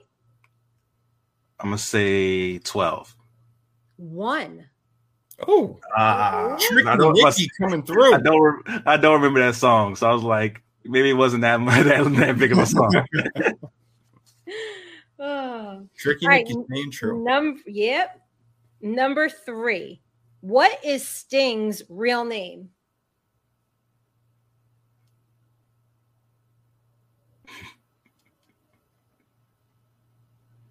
Does anybody know what Sting's real name is? No, you cannot have a lifeline. What is this? Is not Nikki's Be a Millionaire, whatever the name of the show is.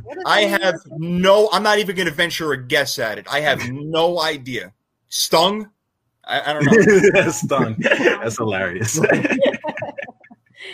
Okay, D, you want to like throw a guy's name out there and just like see if you get right? Yeah, Bob Johnson.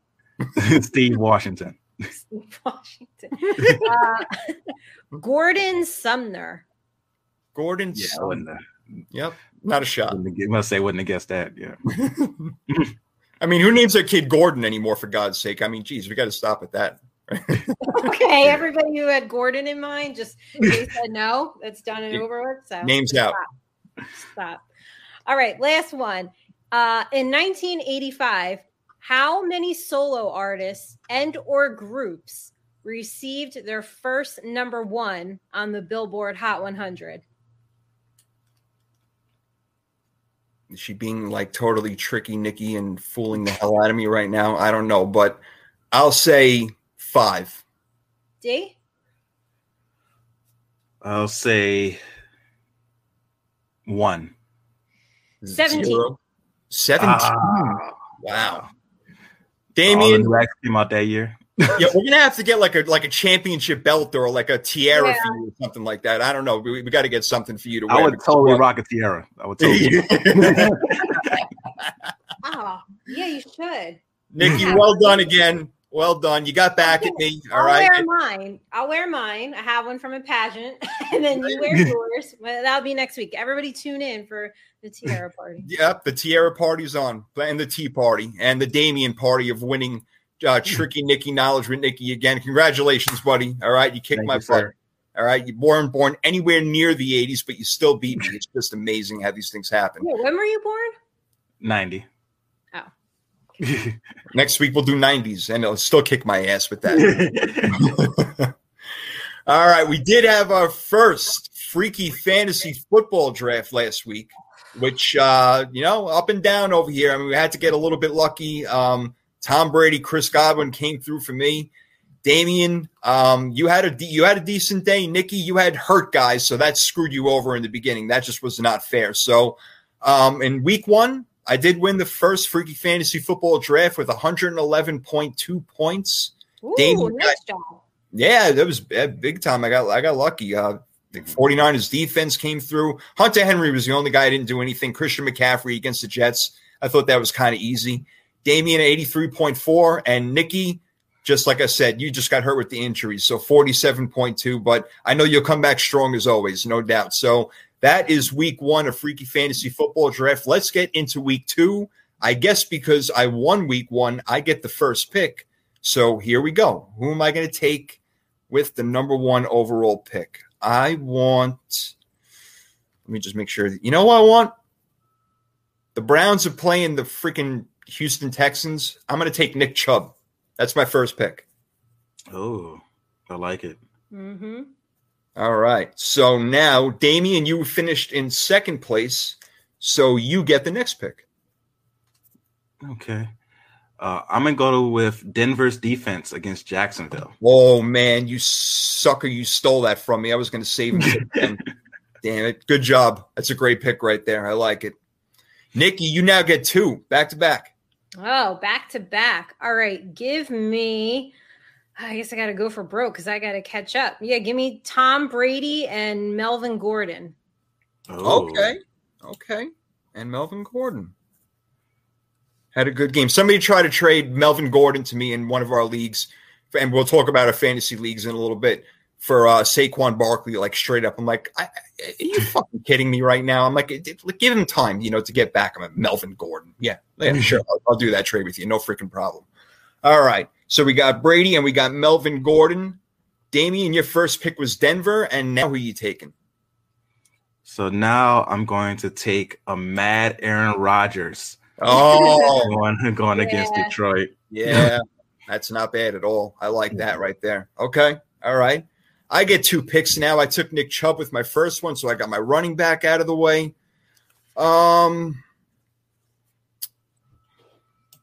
You know who I would really like actually this week? After what I saw out of Tennessee's secondary last weekend, I think DK Metcalf's going to have a really big day. So I'm going to take Metcalf from Seattle. Okay. And to go along with that, I'm going to take the Patriots defense against the Jets. I like that one. Yeah, they're just going to whip their ass all over the freaking place. That'll be fun to watch, unless you're a Jets fan. So I got Chubb, Metcalf for the Pats. Damian, you got a mad-ass Aaron Rodgers and Denver Broncos defense. You got the next pick, my friend. With the next pick, I'm going to take looking at the games here. Let me go ahead and get Keenan Allen against Dallas. Oh, okay. Okay, that's a good pick. Keenan Allen. All right. Rodgers, Allen, and Denver so far. Nikki, you get 2 picks now. You got Brady and Melvin Gordon. Who are you next to?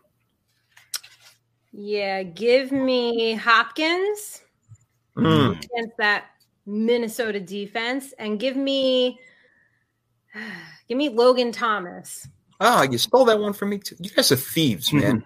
Yeah, because we conspire. We talk. You're like Aladdin. That's what happens. We talk at like 7:40 right before you send the link. You're like Aladdin. I swear to God, it's amazing. You guys conspire behind my back. All right, so Logan Thomas and DeAndre Hopkins, you got a nice team going on so far. Damien, you got Rodgers, Keenan Allen, Denver's defense. You got the next pick. For the next pick, let me go ahead and get trying to look for the weak running defense here. But let me go ahead and take. Dang, it's really no obvious matchup this week for like to run the ball. You already took the best one, Jay. Yeah. So I'm gonna go ahead and take. I think Alvin Kamara is gonna have a big game against Carolina. Give me Alvin Kamara. All right. I won't be mad at that on my fantasy team. Give me all that all day. All right. Excellent. All right. So I got Chubb, Metcalf, and the Patriots defense. I'm glad nobody picked Russell Wilson. I'm going to take him to go along with Metcalf. It kind of worked out for me with Brady and Godwin last week. So I got that. And my next pick now, I need myself a tight end. And Nikki stole him from me. So I'm really not happy with her right now. Let's see. Without taking too much time over here. After what I saw from Buffalo's defense a little bit, I know they're going to get right, but I think that Tua is going to throw the ball to Mike Gesicki a lot this weekend. So I'm going to take Mike Gesicki to close it out. So he'll be my tight end. Chris will like that. Yeah, Chris calling us out a little bit before actually we're talking about laughing at Matt Stafford. He's saying, forget Russell Wilson and Tyler Lockett. Well, not this week, pal. Russell Wilson's going to go all for me in my freaky fantasy football draft. There's no doubt. So I am complete with Russell Wilson throwing to DK Metcalf, Nick Chubb at running back, Mike Gesicki, tight end for the Miami Dolphins, and the Patriots defense to destroy the Jets. D, you got Aaron Rodgers, Alvin Kamara, Keenan Allen, Denver's defense. Now you need a tight end. Yes, I do need a tight end. So I'm going to go with Robert Tonyan. Tanyan, yeah, that's from Green Bay. It's a good one.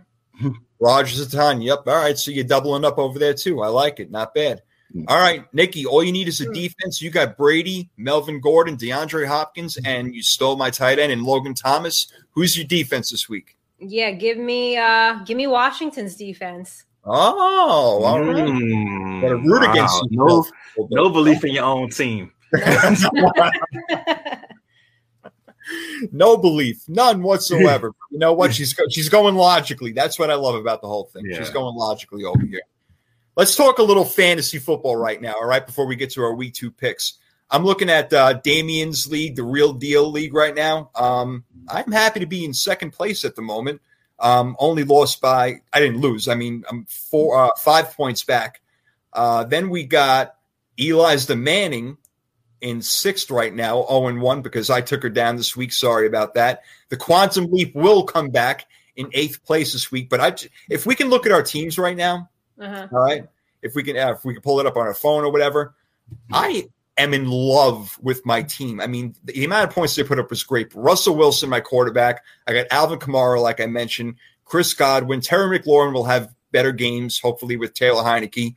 Antonio Brown was great. Amari Cooper was great. Even Darrell Henderson. Corey Davis from the Jets got me 2 touchdowns. Deebo Samuel, I am in love with my team right now, and I don't want to trade anybody. I don't know how you guys are feeling about your team. Nikki, you put up a good fight this week. Matthew Stafford, you got to love that. How are you feeling about your team so far? Well, I'm just taking a look. I haven't looked yet, and oh God, injuries already. It's just not fair. No. Week one already, like hit by the injury bug. So I got a little bit of work to do in the podcast league. Had a good week in the Yahoo league, though. Your league, Jay. All right. Yeah, that's right. We do have 2 leagues. And Damien, I know this week it took an L, but how you feeling about your team? You still all right, or you got to make some moves early? Only made one move. I think Baltimore's defense isn't going to be that good this year, so I got rid of them and got the New Orleans Saints defense, of course. Yeah. So I think our defense is going to have another big game this week against Carolina. I left a lot of points on the bench last week. I had Brandon Ayuk starting. He got me 0. So that hurt me. Robbie Anderson went off on my bench. Yeah. Devonta Smith went off on my bench. So if anybody needs a wide receiver in our league, come holler at me because I got an abundance of wide receivers and I need running backs because I had J.K. Dobbins. We all know what happened to him. Yeah. In my other league, I had Gus Edwards. As soon as I got him, he got hurt. Yeah. So yeah, it's been rough with the running backs. Najee Harris gave me nothing. David Montgomery did ball out for me though. Yeah, he did good. Yeah, he had a really good game. Marquez Callaway didn't really do anything for me. I think that's going to improve as we play teams with different strategies as we play against teams who allow more passing yards. So I'm not really worried about that. Stephon Diggs didn't do much. I think he'll improve throughout the year as well. So I had some one-offs that didn't really do much for me. So I think my team's going to be okay though. Oh, well, speaking of your team, it looks like Chris is shouting out that he wants to trade you Elijah Mitchell, the running back who went off for the 49ers. Maybe he needs a wide receiver. And you know what? Shame on you, Damien. How could you not know that Robbie Anderson's going to get a touchdown against the Jets with Sam Darnold throwing to him? You had to know that was going to happen. You just had to. I should have. I definitely should have known that. But I was like, Brandon Ayuk against Detroit? Yeah. Yep. And he gave me nothing. That's why I put in Debo, and that one pass really made everything. That sky pass that he caught on the sideline, and then freaking Roadrunner took right off. It was awesome. In the other league, Nikki, you are in first place. Yes, you were sitting there happily in first place right now at 1-0. I'm also 1-0, but I'm in 5th. I didn't score a lot of points.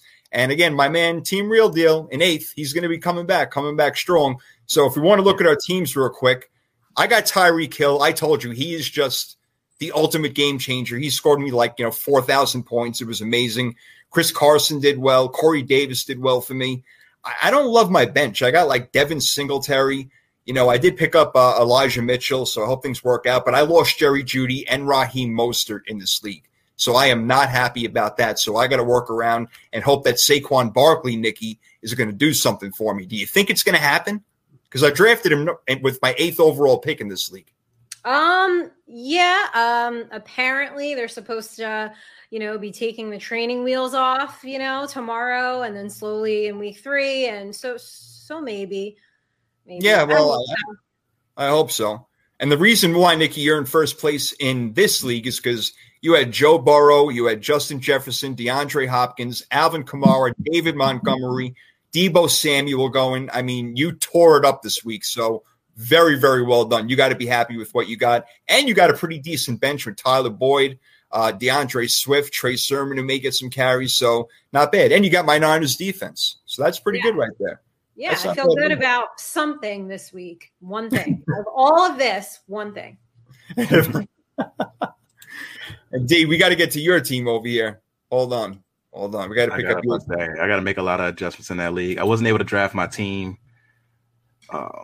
So, yeah, I got a lot of work to do. Yeah, I know. I'm looking at the podcast league. I'm like, I got to drop. I got Gus Edwards. He's on a injured reserve. Mostert, Gallup. Jesus. Too many things going on. It's tough. Yeah. I mean, so many players getting hurt in week 1. It's just it's a killer, and it's going to go on all season. And then we have COVID that we have to deal with. So it's all a hot mess right now. But again, it's only week 1 in fantasy, only week 1 in the NFL, and we got 16 more weeks of this stuff, and we're about to do our week 2 picks and locks right freaking now. Let's get it on, starting with the Thursday night football game, which we alluded to kind of a lot on this show. Nikki's already hating me and everything. We got the New York Giants going to Washington to play the Washington football team, who still needs a freaking name. Let's get with it, even though I think the numbers on the helmet are pretty cool. Nikki, it's your team. They're 0-1. Washington is also 0-1. Who comes out with a victory here? I have a little faith in my team. I will take them. This will be the last time I do it. But just Daniel Jones. So Daniel Jones is 8-20 in career starts, and 4 of those wins have come against Washington. So I like my odds there. I'll roll with it. I'll go Giants 20, Washington 18. You're right. He is 4-0 against Washington. So that is something to be said right there, Damian. Do you take do you take that with a grain of salt, or what do you think is going to happen over on Thursday night tomorrow? Yeah, I'm Salt Bay. I'm taking that with all the grains of salt. I think Washington is due to beat the Giants, and Washington's defense, even though they lost against the Chargers last week, looked pretty good. I think they'll look even better against this Giants offense. So I'm going Washington 10-7. What? Oh, wow. Oh. Very, very, very high scoring game Damian has this one. Yeah. Lots of touchdowns coming. Fantasy players, get ready, all right? Fantasy dream over there. Yeah, okay. Wow. I don't have really a high-scoring game either, but I have it close. The Giants will make it interesting, but it won't be interesting at the end when the plane ride home and Washington wins the game 20-10. I'm sorry, but I think that defense is going to have a little something for them, and maybe Taylor Heineke can make a little action with my boy Terry McLaurin. So that's Thursday Night Football. Nikki, I'm still rooting for you. I hope that the Giants win, and I hope that I'm wrong. Let's go to another New York team. The New York Jets are hosting the New England Patriots. I will just kick it off real quick. I don't think the Jets have a prayer in the world, even though I did pick Miami to beat New England last week because it's Mac Jones. It's a rookie quarterback, but he looked good. He was getting better toward the end of the game. If Damian Harris didn't fumble that ball, they may actually win. Now, going into the Jets, they've been there plenty of times before. I don't care about the road. Give me New England 23-10, pretty much in a blowout right there, Damian. What do you think? Yeah, I'm going with New England as well. I'm going to go New England 23-10. 23-10. All right. So we have the exact same score, as a matter of fact, 23-10, New England. Nikki, will you agree? I agree. I'm going to go New England 20, Jets 17. Okay. All right. So actually a close game. Okay. Maybe Zach Wilson has a little magic right there. We'll see. He did get better in the second half of the Carolina game. Now it is Carolina, but, take it for what it's worth.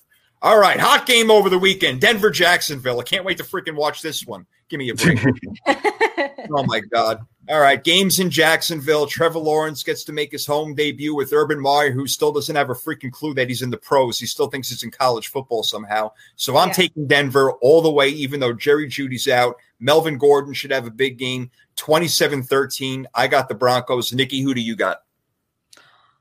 This is not fair. Teddy Bridgewater is just coming off a great game against the Giants. Now he gets Jacksonville. He's going to look like some all-star out there. Yeah, no, give me Denver. I think Jacksonville will keep it. I think it's going to be very close, actually. I'm going to go Denver 21, Jacksonville 20. Okay. So maybe we get a better game than we hoped for, Damian. What do you think? Clank, clank. Lock it in. I'm going Denver 30, Jacksonville 17. All right. First lock. Tink. I love it. I like that clink, clink. Nice action right there. We're going to have some nice action. Buffalo visiting Miami. All right. You guys know I'm high on Miami. Of course, we're all high on Buffalo. They shit the bed in week one. Miami got away with one against New England, as we just talked about. You got to think that Buffalo is going to be coming back. Damian, what do you think? Yeah, I got Buffalo beating Miami. I'm going to say 20-16. Okay, so it would be a fairly close game. It's a divisional matchup. These teams know each other pretty well. But do you think, Nikki, that, the Bills, they just come off of what happened last week and say, you know what, we're going to go in there, we're going to kick Miami's ass? What do you think? Oh, yeah, I got Buffalo winning 28-24. All right, and I also got the Bills winning 25-16. So, again, I do like Miami. I like their defense, but I think that Brian Daboll, the offensive coordinator for the Bills, is going to put in a nice game plan this weekend. All right, next up on the list is my 49ers going into Philly. Now, last year, Philly came into San Fran and surprised us and beat the hell out of us. Even though we were injured, we expected to win that game. So we owe them payback, but I'm scared after what I saw, Nikki, from look, we talked about in the beginning of the show, it was Atlanta, but they did put up 33 points and only allowed 6. I'm a little scared in this game. Eagles are hosting the 49ers. What do you think happens? Yeah, I think it'll be fairly close. I have San Fran 28, Philly 21. I just think that the 49ers will be able to create a lot of mismatches. So advantage to the Niners. That's what the 49ers do. They create mismatches. That's the name of their game, Damien. Do they do it against Philadelphia this weekend?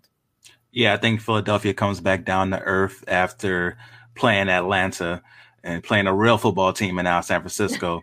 So I'm going with San Francisco 24-13. Clank, clank. Lock it in. All right. All right. I love when you lock in the 49ers. It makes me feel all warm and giddy inside. It's a beautiful thing. I am also taking my San Francisco 49ers, even though I am a little nervous going into this game. I'm not going to lie, because of the ability of Jalen Hurts to escape out of the pocket. I have to think our defensive line is still going to be able to get after it. 30-16 San Francisco 49ers. Moving on to the next game. The Colts are at home again, where they did not look good at all. Like Damian mentioned, that offensive line, which is supposed to be their stronghold to protect Carson Wentz, did not look good last week. Now the L.A. Rams come into town. Aaron Donald, Jalen Ramsey and company. What's going to happen here, Damian?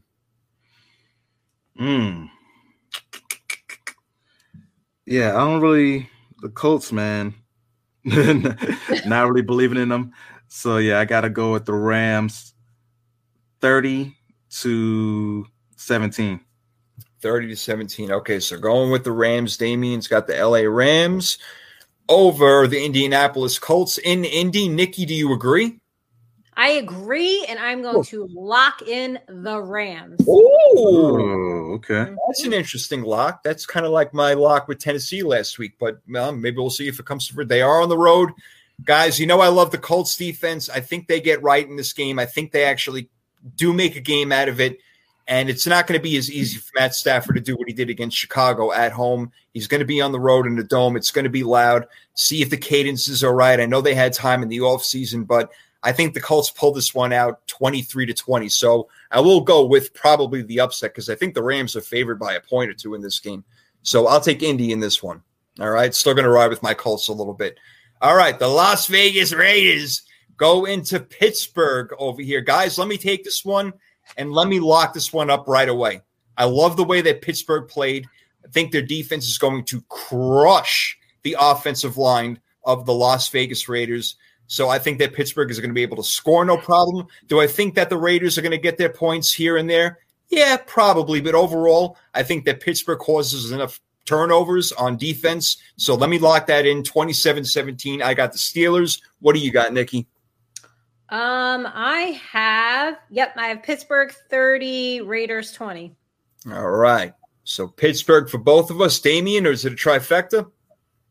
Nope, I'm going with the Raiders. Oh! In the upset. Yes. To All upset right. the Pittsburgh Steelers 17-10. That will definitely be an upset. That would be maybe the biggest upset of the weekend if that were to happen right there, in my opinion, because I locked it in. So maybe I'm going to look like a fool again. Damien keeps making me look like a fool every time in the show, especially with Knowledge with Nikki. So we'll see what happens. All right.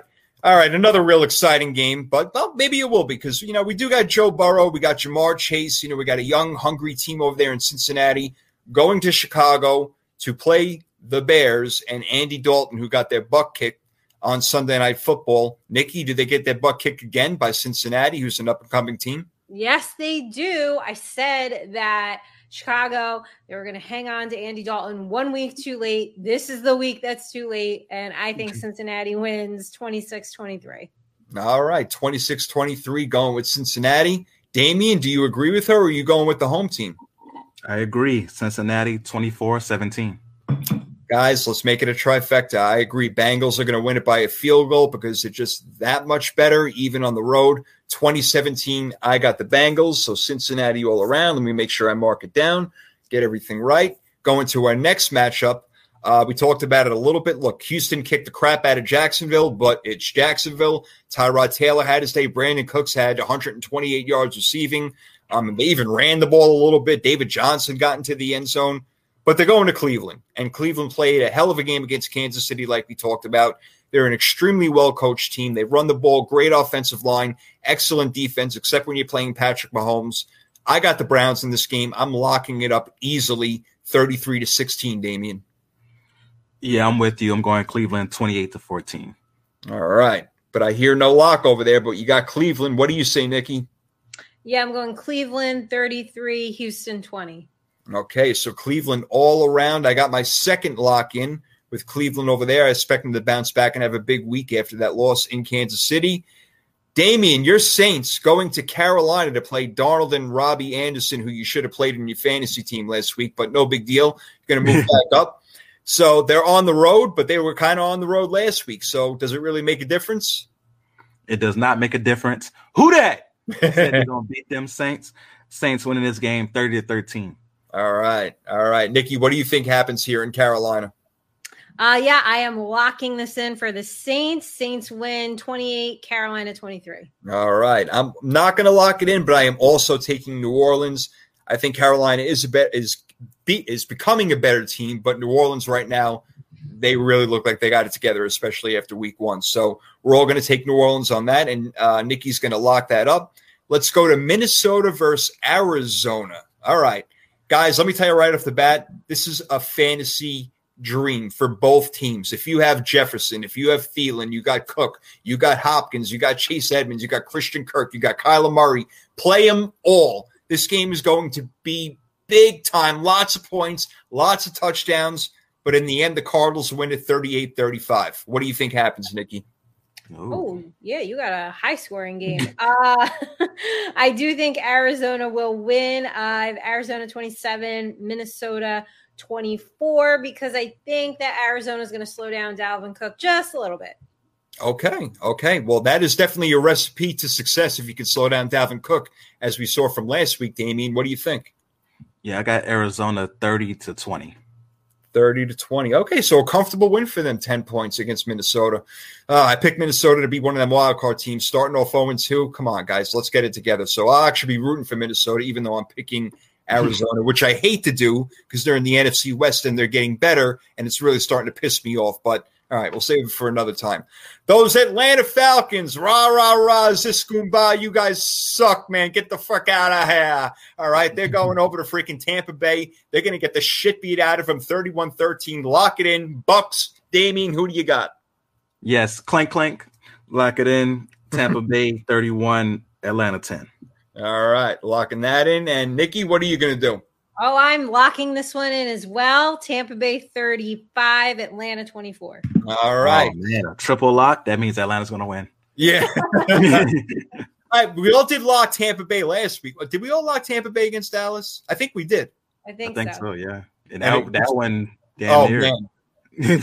I mean, that really – look, before we get to the next game, Dak Prescott is freaking awesome, all right? Nikki, Yeah. Let's just take bias out of everything. Let's be real for a minute. Guy coming off, a shoulder injury in the offseason. His leg went 40,000 degrees the other way last year, and he comes in there.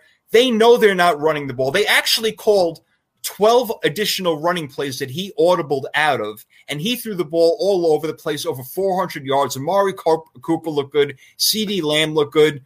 And again, without Ezekiel Elliott, they went into the champ's house where they won the Super Bowl last year. And, Nikki, they put up a hell of a fight. You really got to give it to them, and you got to give it to Dak. Yeah, okay. You can't even talk to her about it. You can't do it. No, you can't. You sound like Chris Collinsworth. Did you hear him? Second play of the game, he was like, "Oh, Dak Prescott. Oh, he looks like he's been playing for 12 weeks. Like, just calm down. Calm down." Like, but okay, he looks great.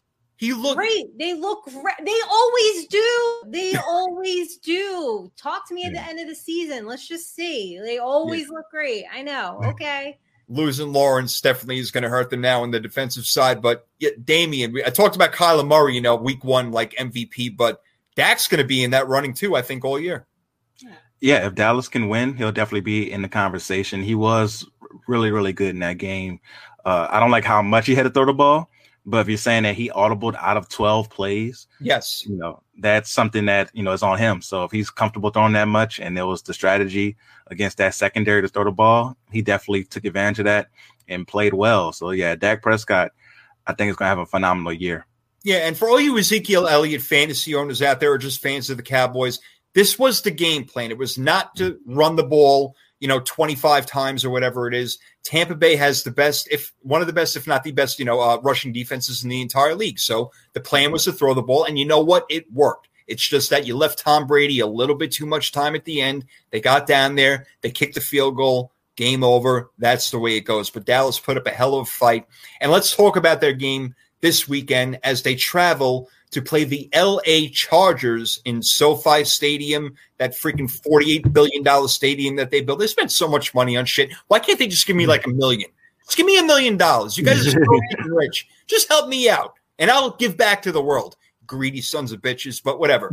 Awesome stadium out there. Dallas Cowboys traveling to the Chargers, who did go on the road and beat Washington last week. As we just talked about, Dallas put up a really good fight against Tampa Bay.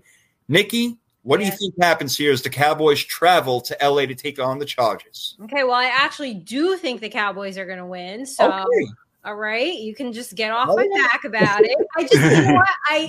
It's like it's always so much hype, and I get it, I understand it, but like it fizzles out to nothing every single year. But in this case, I am taking Cowboys 33, Chargers 31. Okay, all right, I like that right there. Taking the bias out of it for a change. Damien, what do you got over here? I am plugging in the Chargers. I got the Chargers 24-21. All right. The Chargers looking to go 2-0 in Damien's eyes, but I see Dak and those guys doing their thing. I think it's going to be a big-time offensive game. I like the Cowboys to win it 30-28. So I think they get that win on the road and start moving. But it definitely would not surprise me if the Chargers win. I think this would be one of the best games of the weekend. I don't know if it's televised or not, but I kind of hope it is, even though I'm an NFL Red Zone junkie. The NFL Red Zone is so freaking great. There's no commercials for like 7.5 hours. It's just football, football, football. They show you everything. It's the best channel that was ever created by the universe, by God. It is amazing.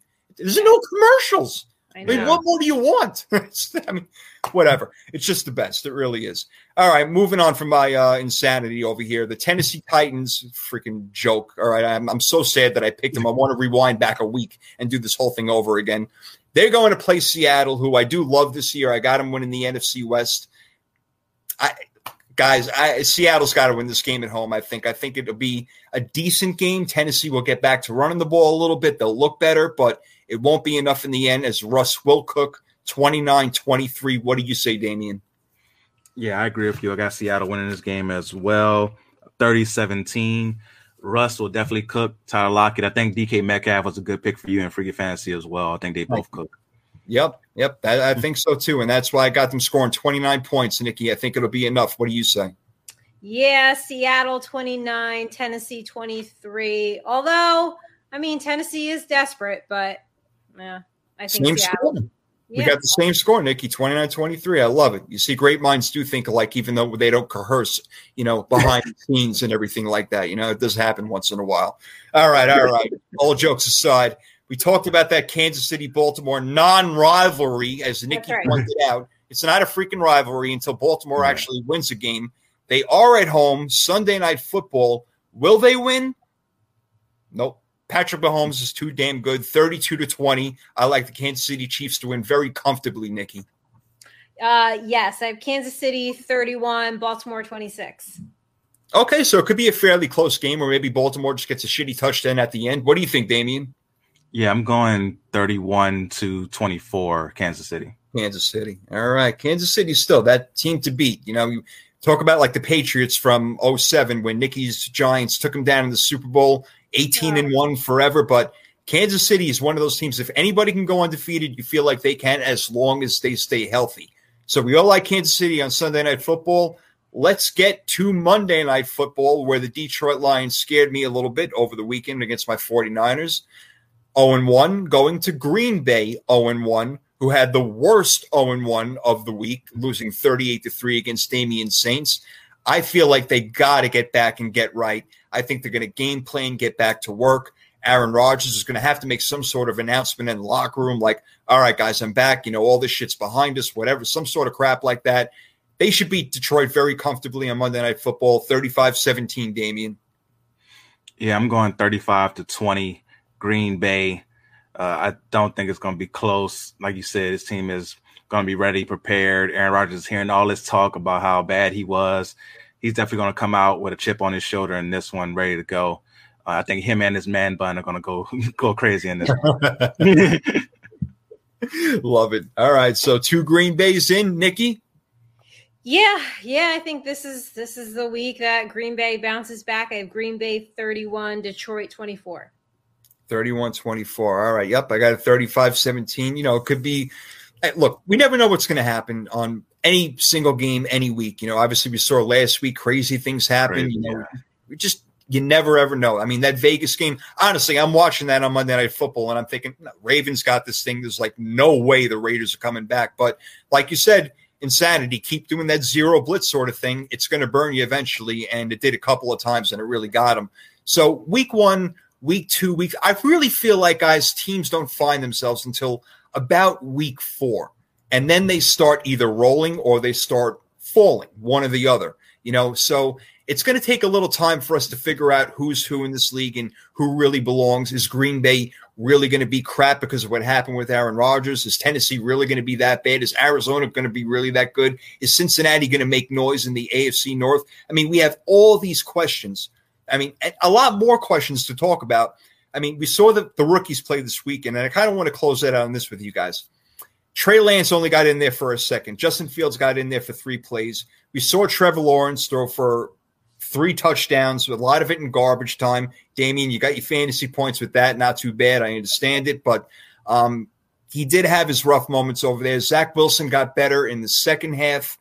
And Mac Jones probably, to me, guys, looked the best, looked the most comfortable overall. I kind of like what he did when he threw his first touchdown. He didn't want the ball. He's like, no, get it away from me. I don't know if you guys saw that or not. Like, no, I don't want the ball. That's kind of weird. Who doesn't want their first touchdown pass ball? I think that he's trying to channel his inner, like, Tom Brady or something like that and say, no, I'm going to throw like 500 of these things. So you go ahead. Nothing's more special than the first one.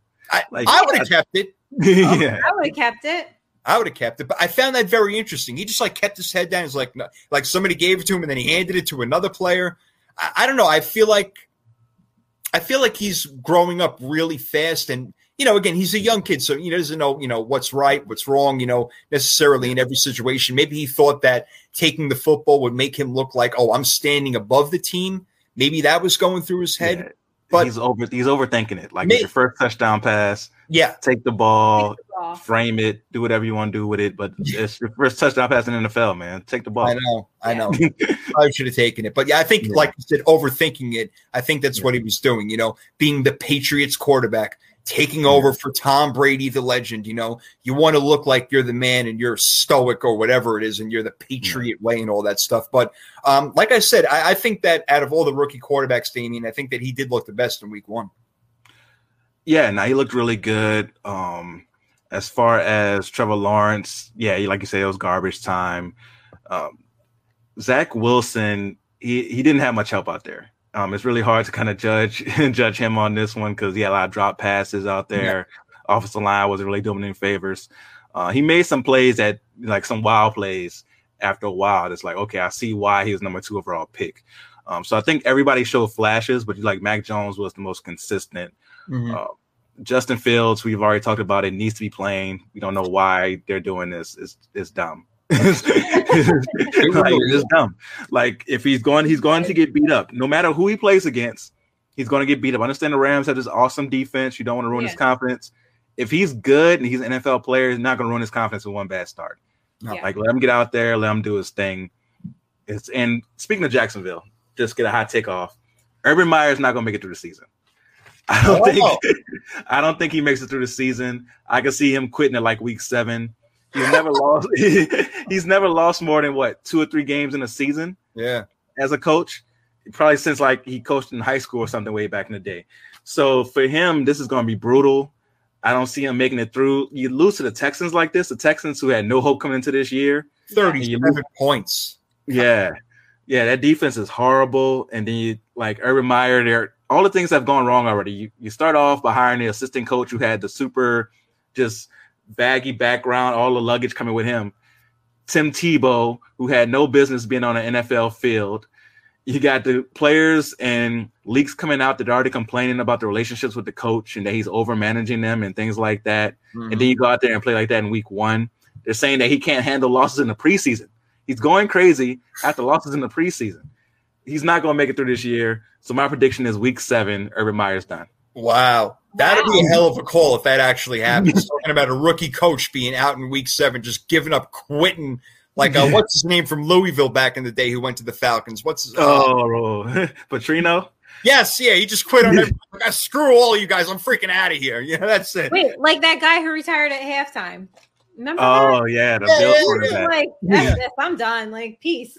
The UConn coach quit after week 1. He's like, screw this. Clay Helton's out in like the second half of the second game in USC.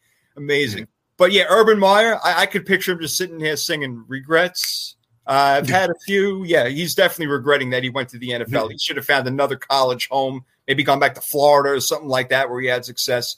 Yeah, that's a bunch of bad news. But I do like the way that the ball comes out of Zach Wilson's hand, Nikki. I think he's going to be really good. I do still think that Mac Jones had the best overall, but when you look at Justin Fields, what more do you need to see? They're on the 4-yard line. The Rams defense is obviously saying, what is going to happen? What kind of RPO are they going to throw at us now? And Fields runs in from 4 or 5 yards out and scores an easy touchdown.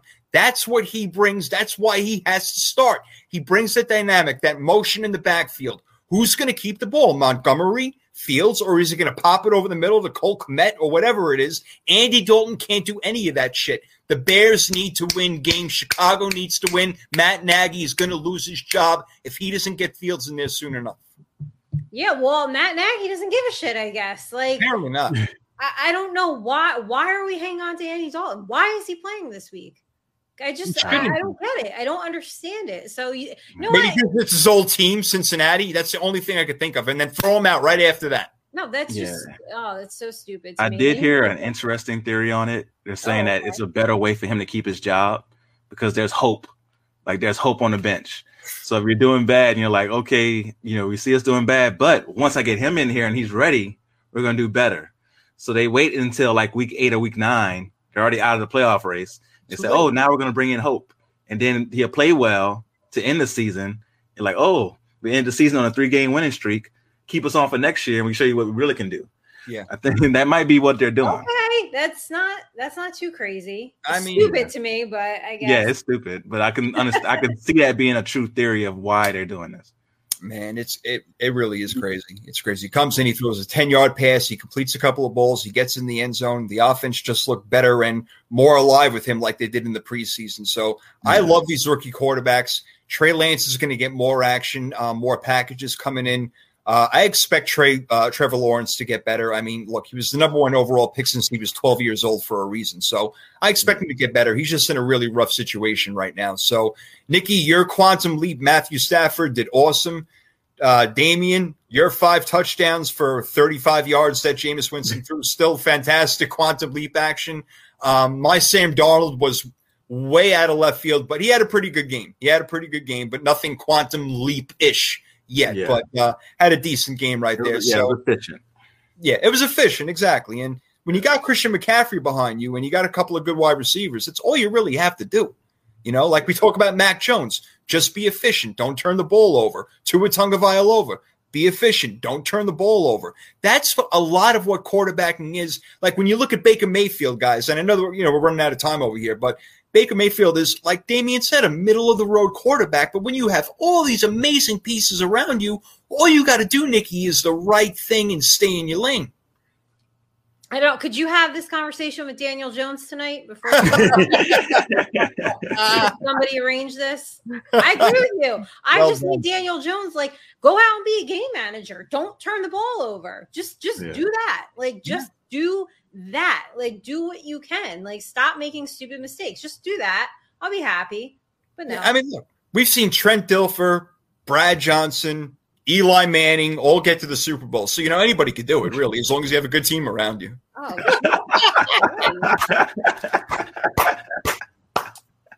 I'm sorry, Nikki. I love you. You're gonna be sorry next week for Knowledge with Nikki. You think you? I am. I know. You guys. I remember. I remember. Oh, that was a perfect shot to end the show, though. Thank you. I appreciate it. Mm-hmm. Not too bad, right? Oh, man. Much love to my family over here. 3rd and 3 podcast fam. Always going at it every Wednesday night, getting you ready for the Thursday night games and the Sunday and Monday night football. It's always craziness. It's always madness, and it's always love. And we love you guys. Chris, thanks for all the shout outs over here. And yes, I love you too. We're with the Colts, man. We want the Colts to win. Let's do it. Nikki, Below Deck, all this reality TV stuff. I've been seeing the tweets. You rocking it. What's happening, girl? Yeah, no, reality TV, Below Deck. And then, the Housewives are on a little bit of a pause, but we got Vanderpump Rules coming back on Tuesday night. So, you can find me on Twitter at NikkiNick9384. I'll be popping up on some other podcasts probably next week. So, yeah. Yep, she's our promoter. Yeah, she's our promoter. There's no doubt. Nobody does it better, man. She is doing some things, and we'll talk about it at another time. Behind the scenes, Nikki is really popping off, man. Love it. Absolutely great job, and love you on the shows, Nikki. You're doing awesome. Everybody wants Nikki on the show. It's amazing. It's amazing. Damian, you got your other own show. You put in hard work, man. I was talking about you over the weekend with our boy L.A. Broadus, bro. Everything, from boxing to basketball to football. Again, you got the knowledge. Again, 80s trivia. Again, with your young age, you killed that. You know old school everything. You're the man, bro. The show. Tell them all about it. Oh, thank you so much, man. Yes, The Real Deal with Damian Adams will be back next week. I'm gonna try to do it every Monday night. So depending on your time zone, you'll see it either Monday night or Tuesday morning on your podcast feed. So go ahead and subscribe to The Real Deal with Damian Adams wherever you listen to podcasts. I am switching up Top 5 Fridays to my Web 5 Wednesdays. I did one today where I'm doing my 5 takeaways from the previous week in the NFL. I call it the Web Wednesdays because it's the things that stuck to me from the previous week that I have to get out. I like it. You are so smooth operator in the house, man. Look at this guy. Here. I relinquish my hosting duties to Damian from here on out. Damian over everything. Nah, I can't quarterback like you do it, Jay. I got a bad shoulder, bro. I need you. Guys, great time, man. Oh, man. Yeah. So, if you want to see those videos on Instagram, Twitter, go ahead and follow me at The Real Deal WDA. All football, boxing. There's a lot of boxing that's going to be coming up pretty soon. I'm going to be tweeting about that as well. And there's going to be some shows coming up soon. We're getting into our season now. The new shows come up. So you'll be seeing me tweeting about like 911, The Resident, stuff like that. I'll try to get on my Nikki game and do a little more entertainment stuff. Get on that Nikki game. Yep. All right. I might start trying to join that, that world of TV because I like the show Animal Kingdom. I don't know if you guys world of TV. Yeah, that world. Start tweeting about that instead of just sports. that big box that's in the room. Well, not a box anymore. Now just a flat thing. If you have a box TV, then you need to check yourself. All right. All right. I don't know, Jay, you got a landline, so we don't know what. That's true. I know. I need backup. My cell phone sucks. I swear. Let me tell you something. I was in a neighborhood today. I didn't know where in God's name I was, and I went on the Waze app. I went on Google Maps. This thing was flipping out. It said, "Nope, fuck you. I am not telling you how to get home." I had no idea where I was. I had to find a spot where it would finally get reception. Drove me freaking crazy, man. My phone sucks. Maybe I'll get that Google Flip freaking thing that they got going on now. I don't know. But anyway, if you want to follow me, that's your own freaking problem. I'm at the Sports Prophet One. My name is Jason Fearman. 3rd and 3 podcast is my home. The sports column is our family. Nikki and Damian, my brother and sister forever. I love you guys. Next Wednesday, we're back at it again. Week 2 picks are in. Freaky Fantasy Draft is in. Let's see who comes out on top next time. We're out of here. Peace. Bye.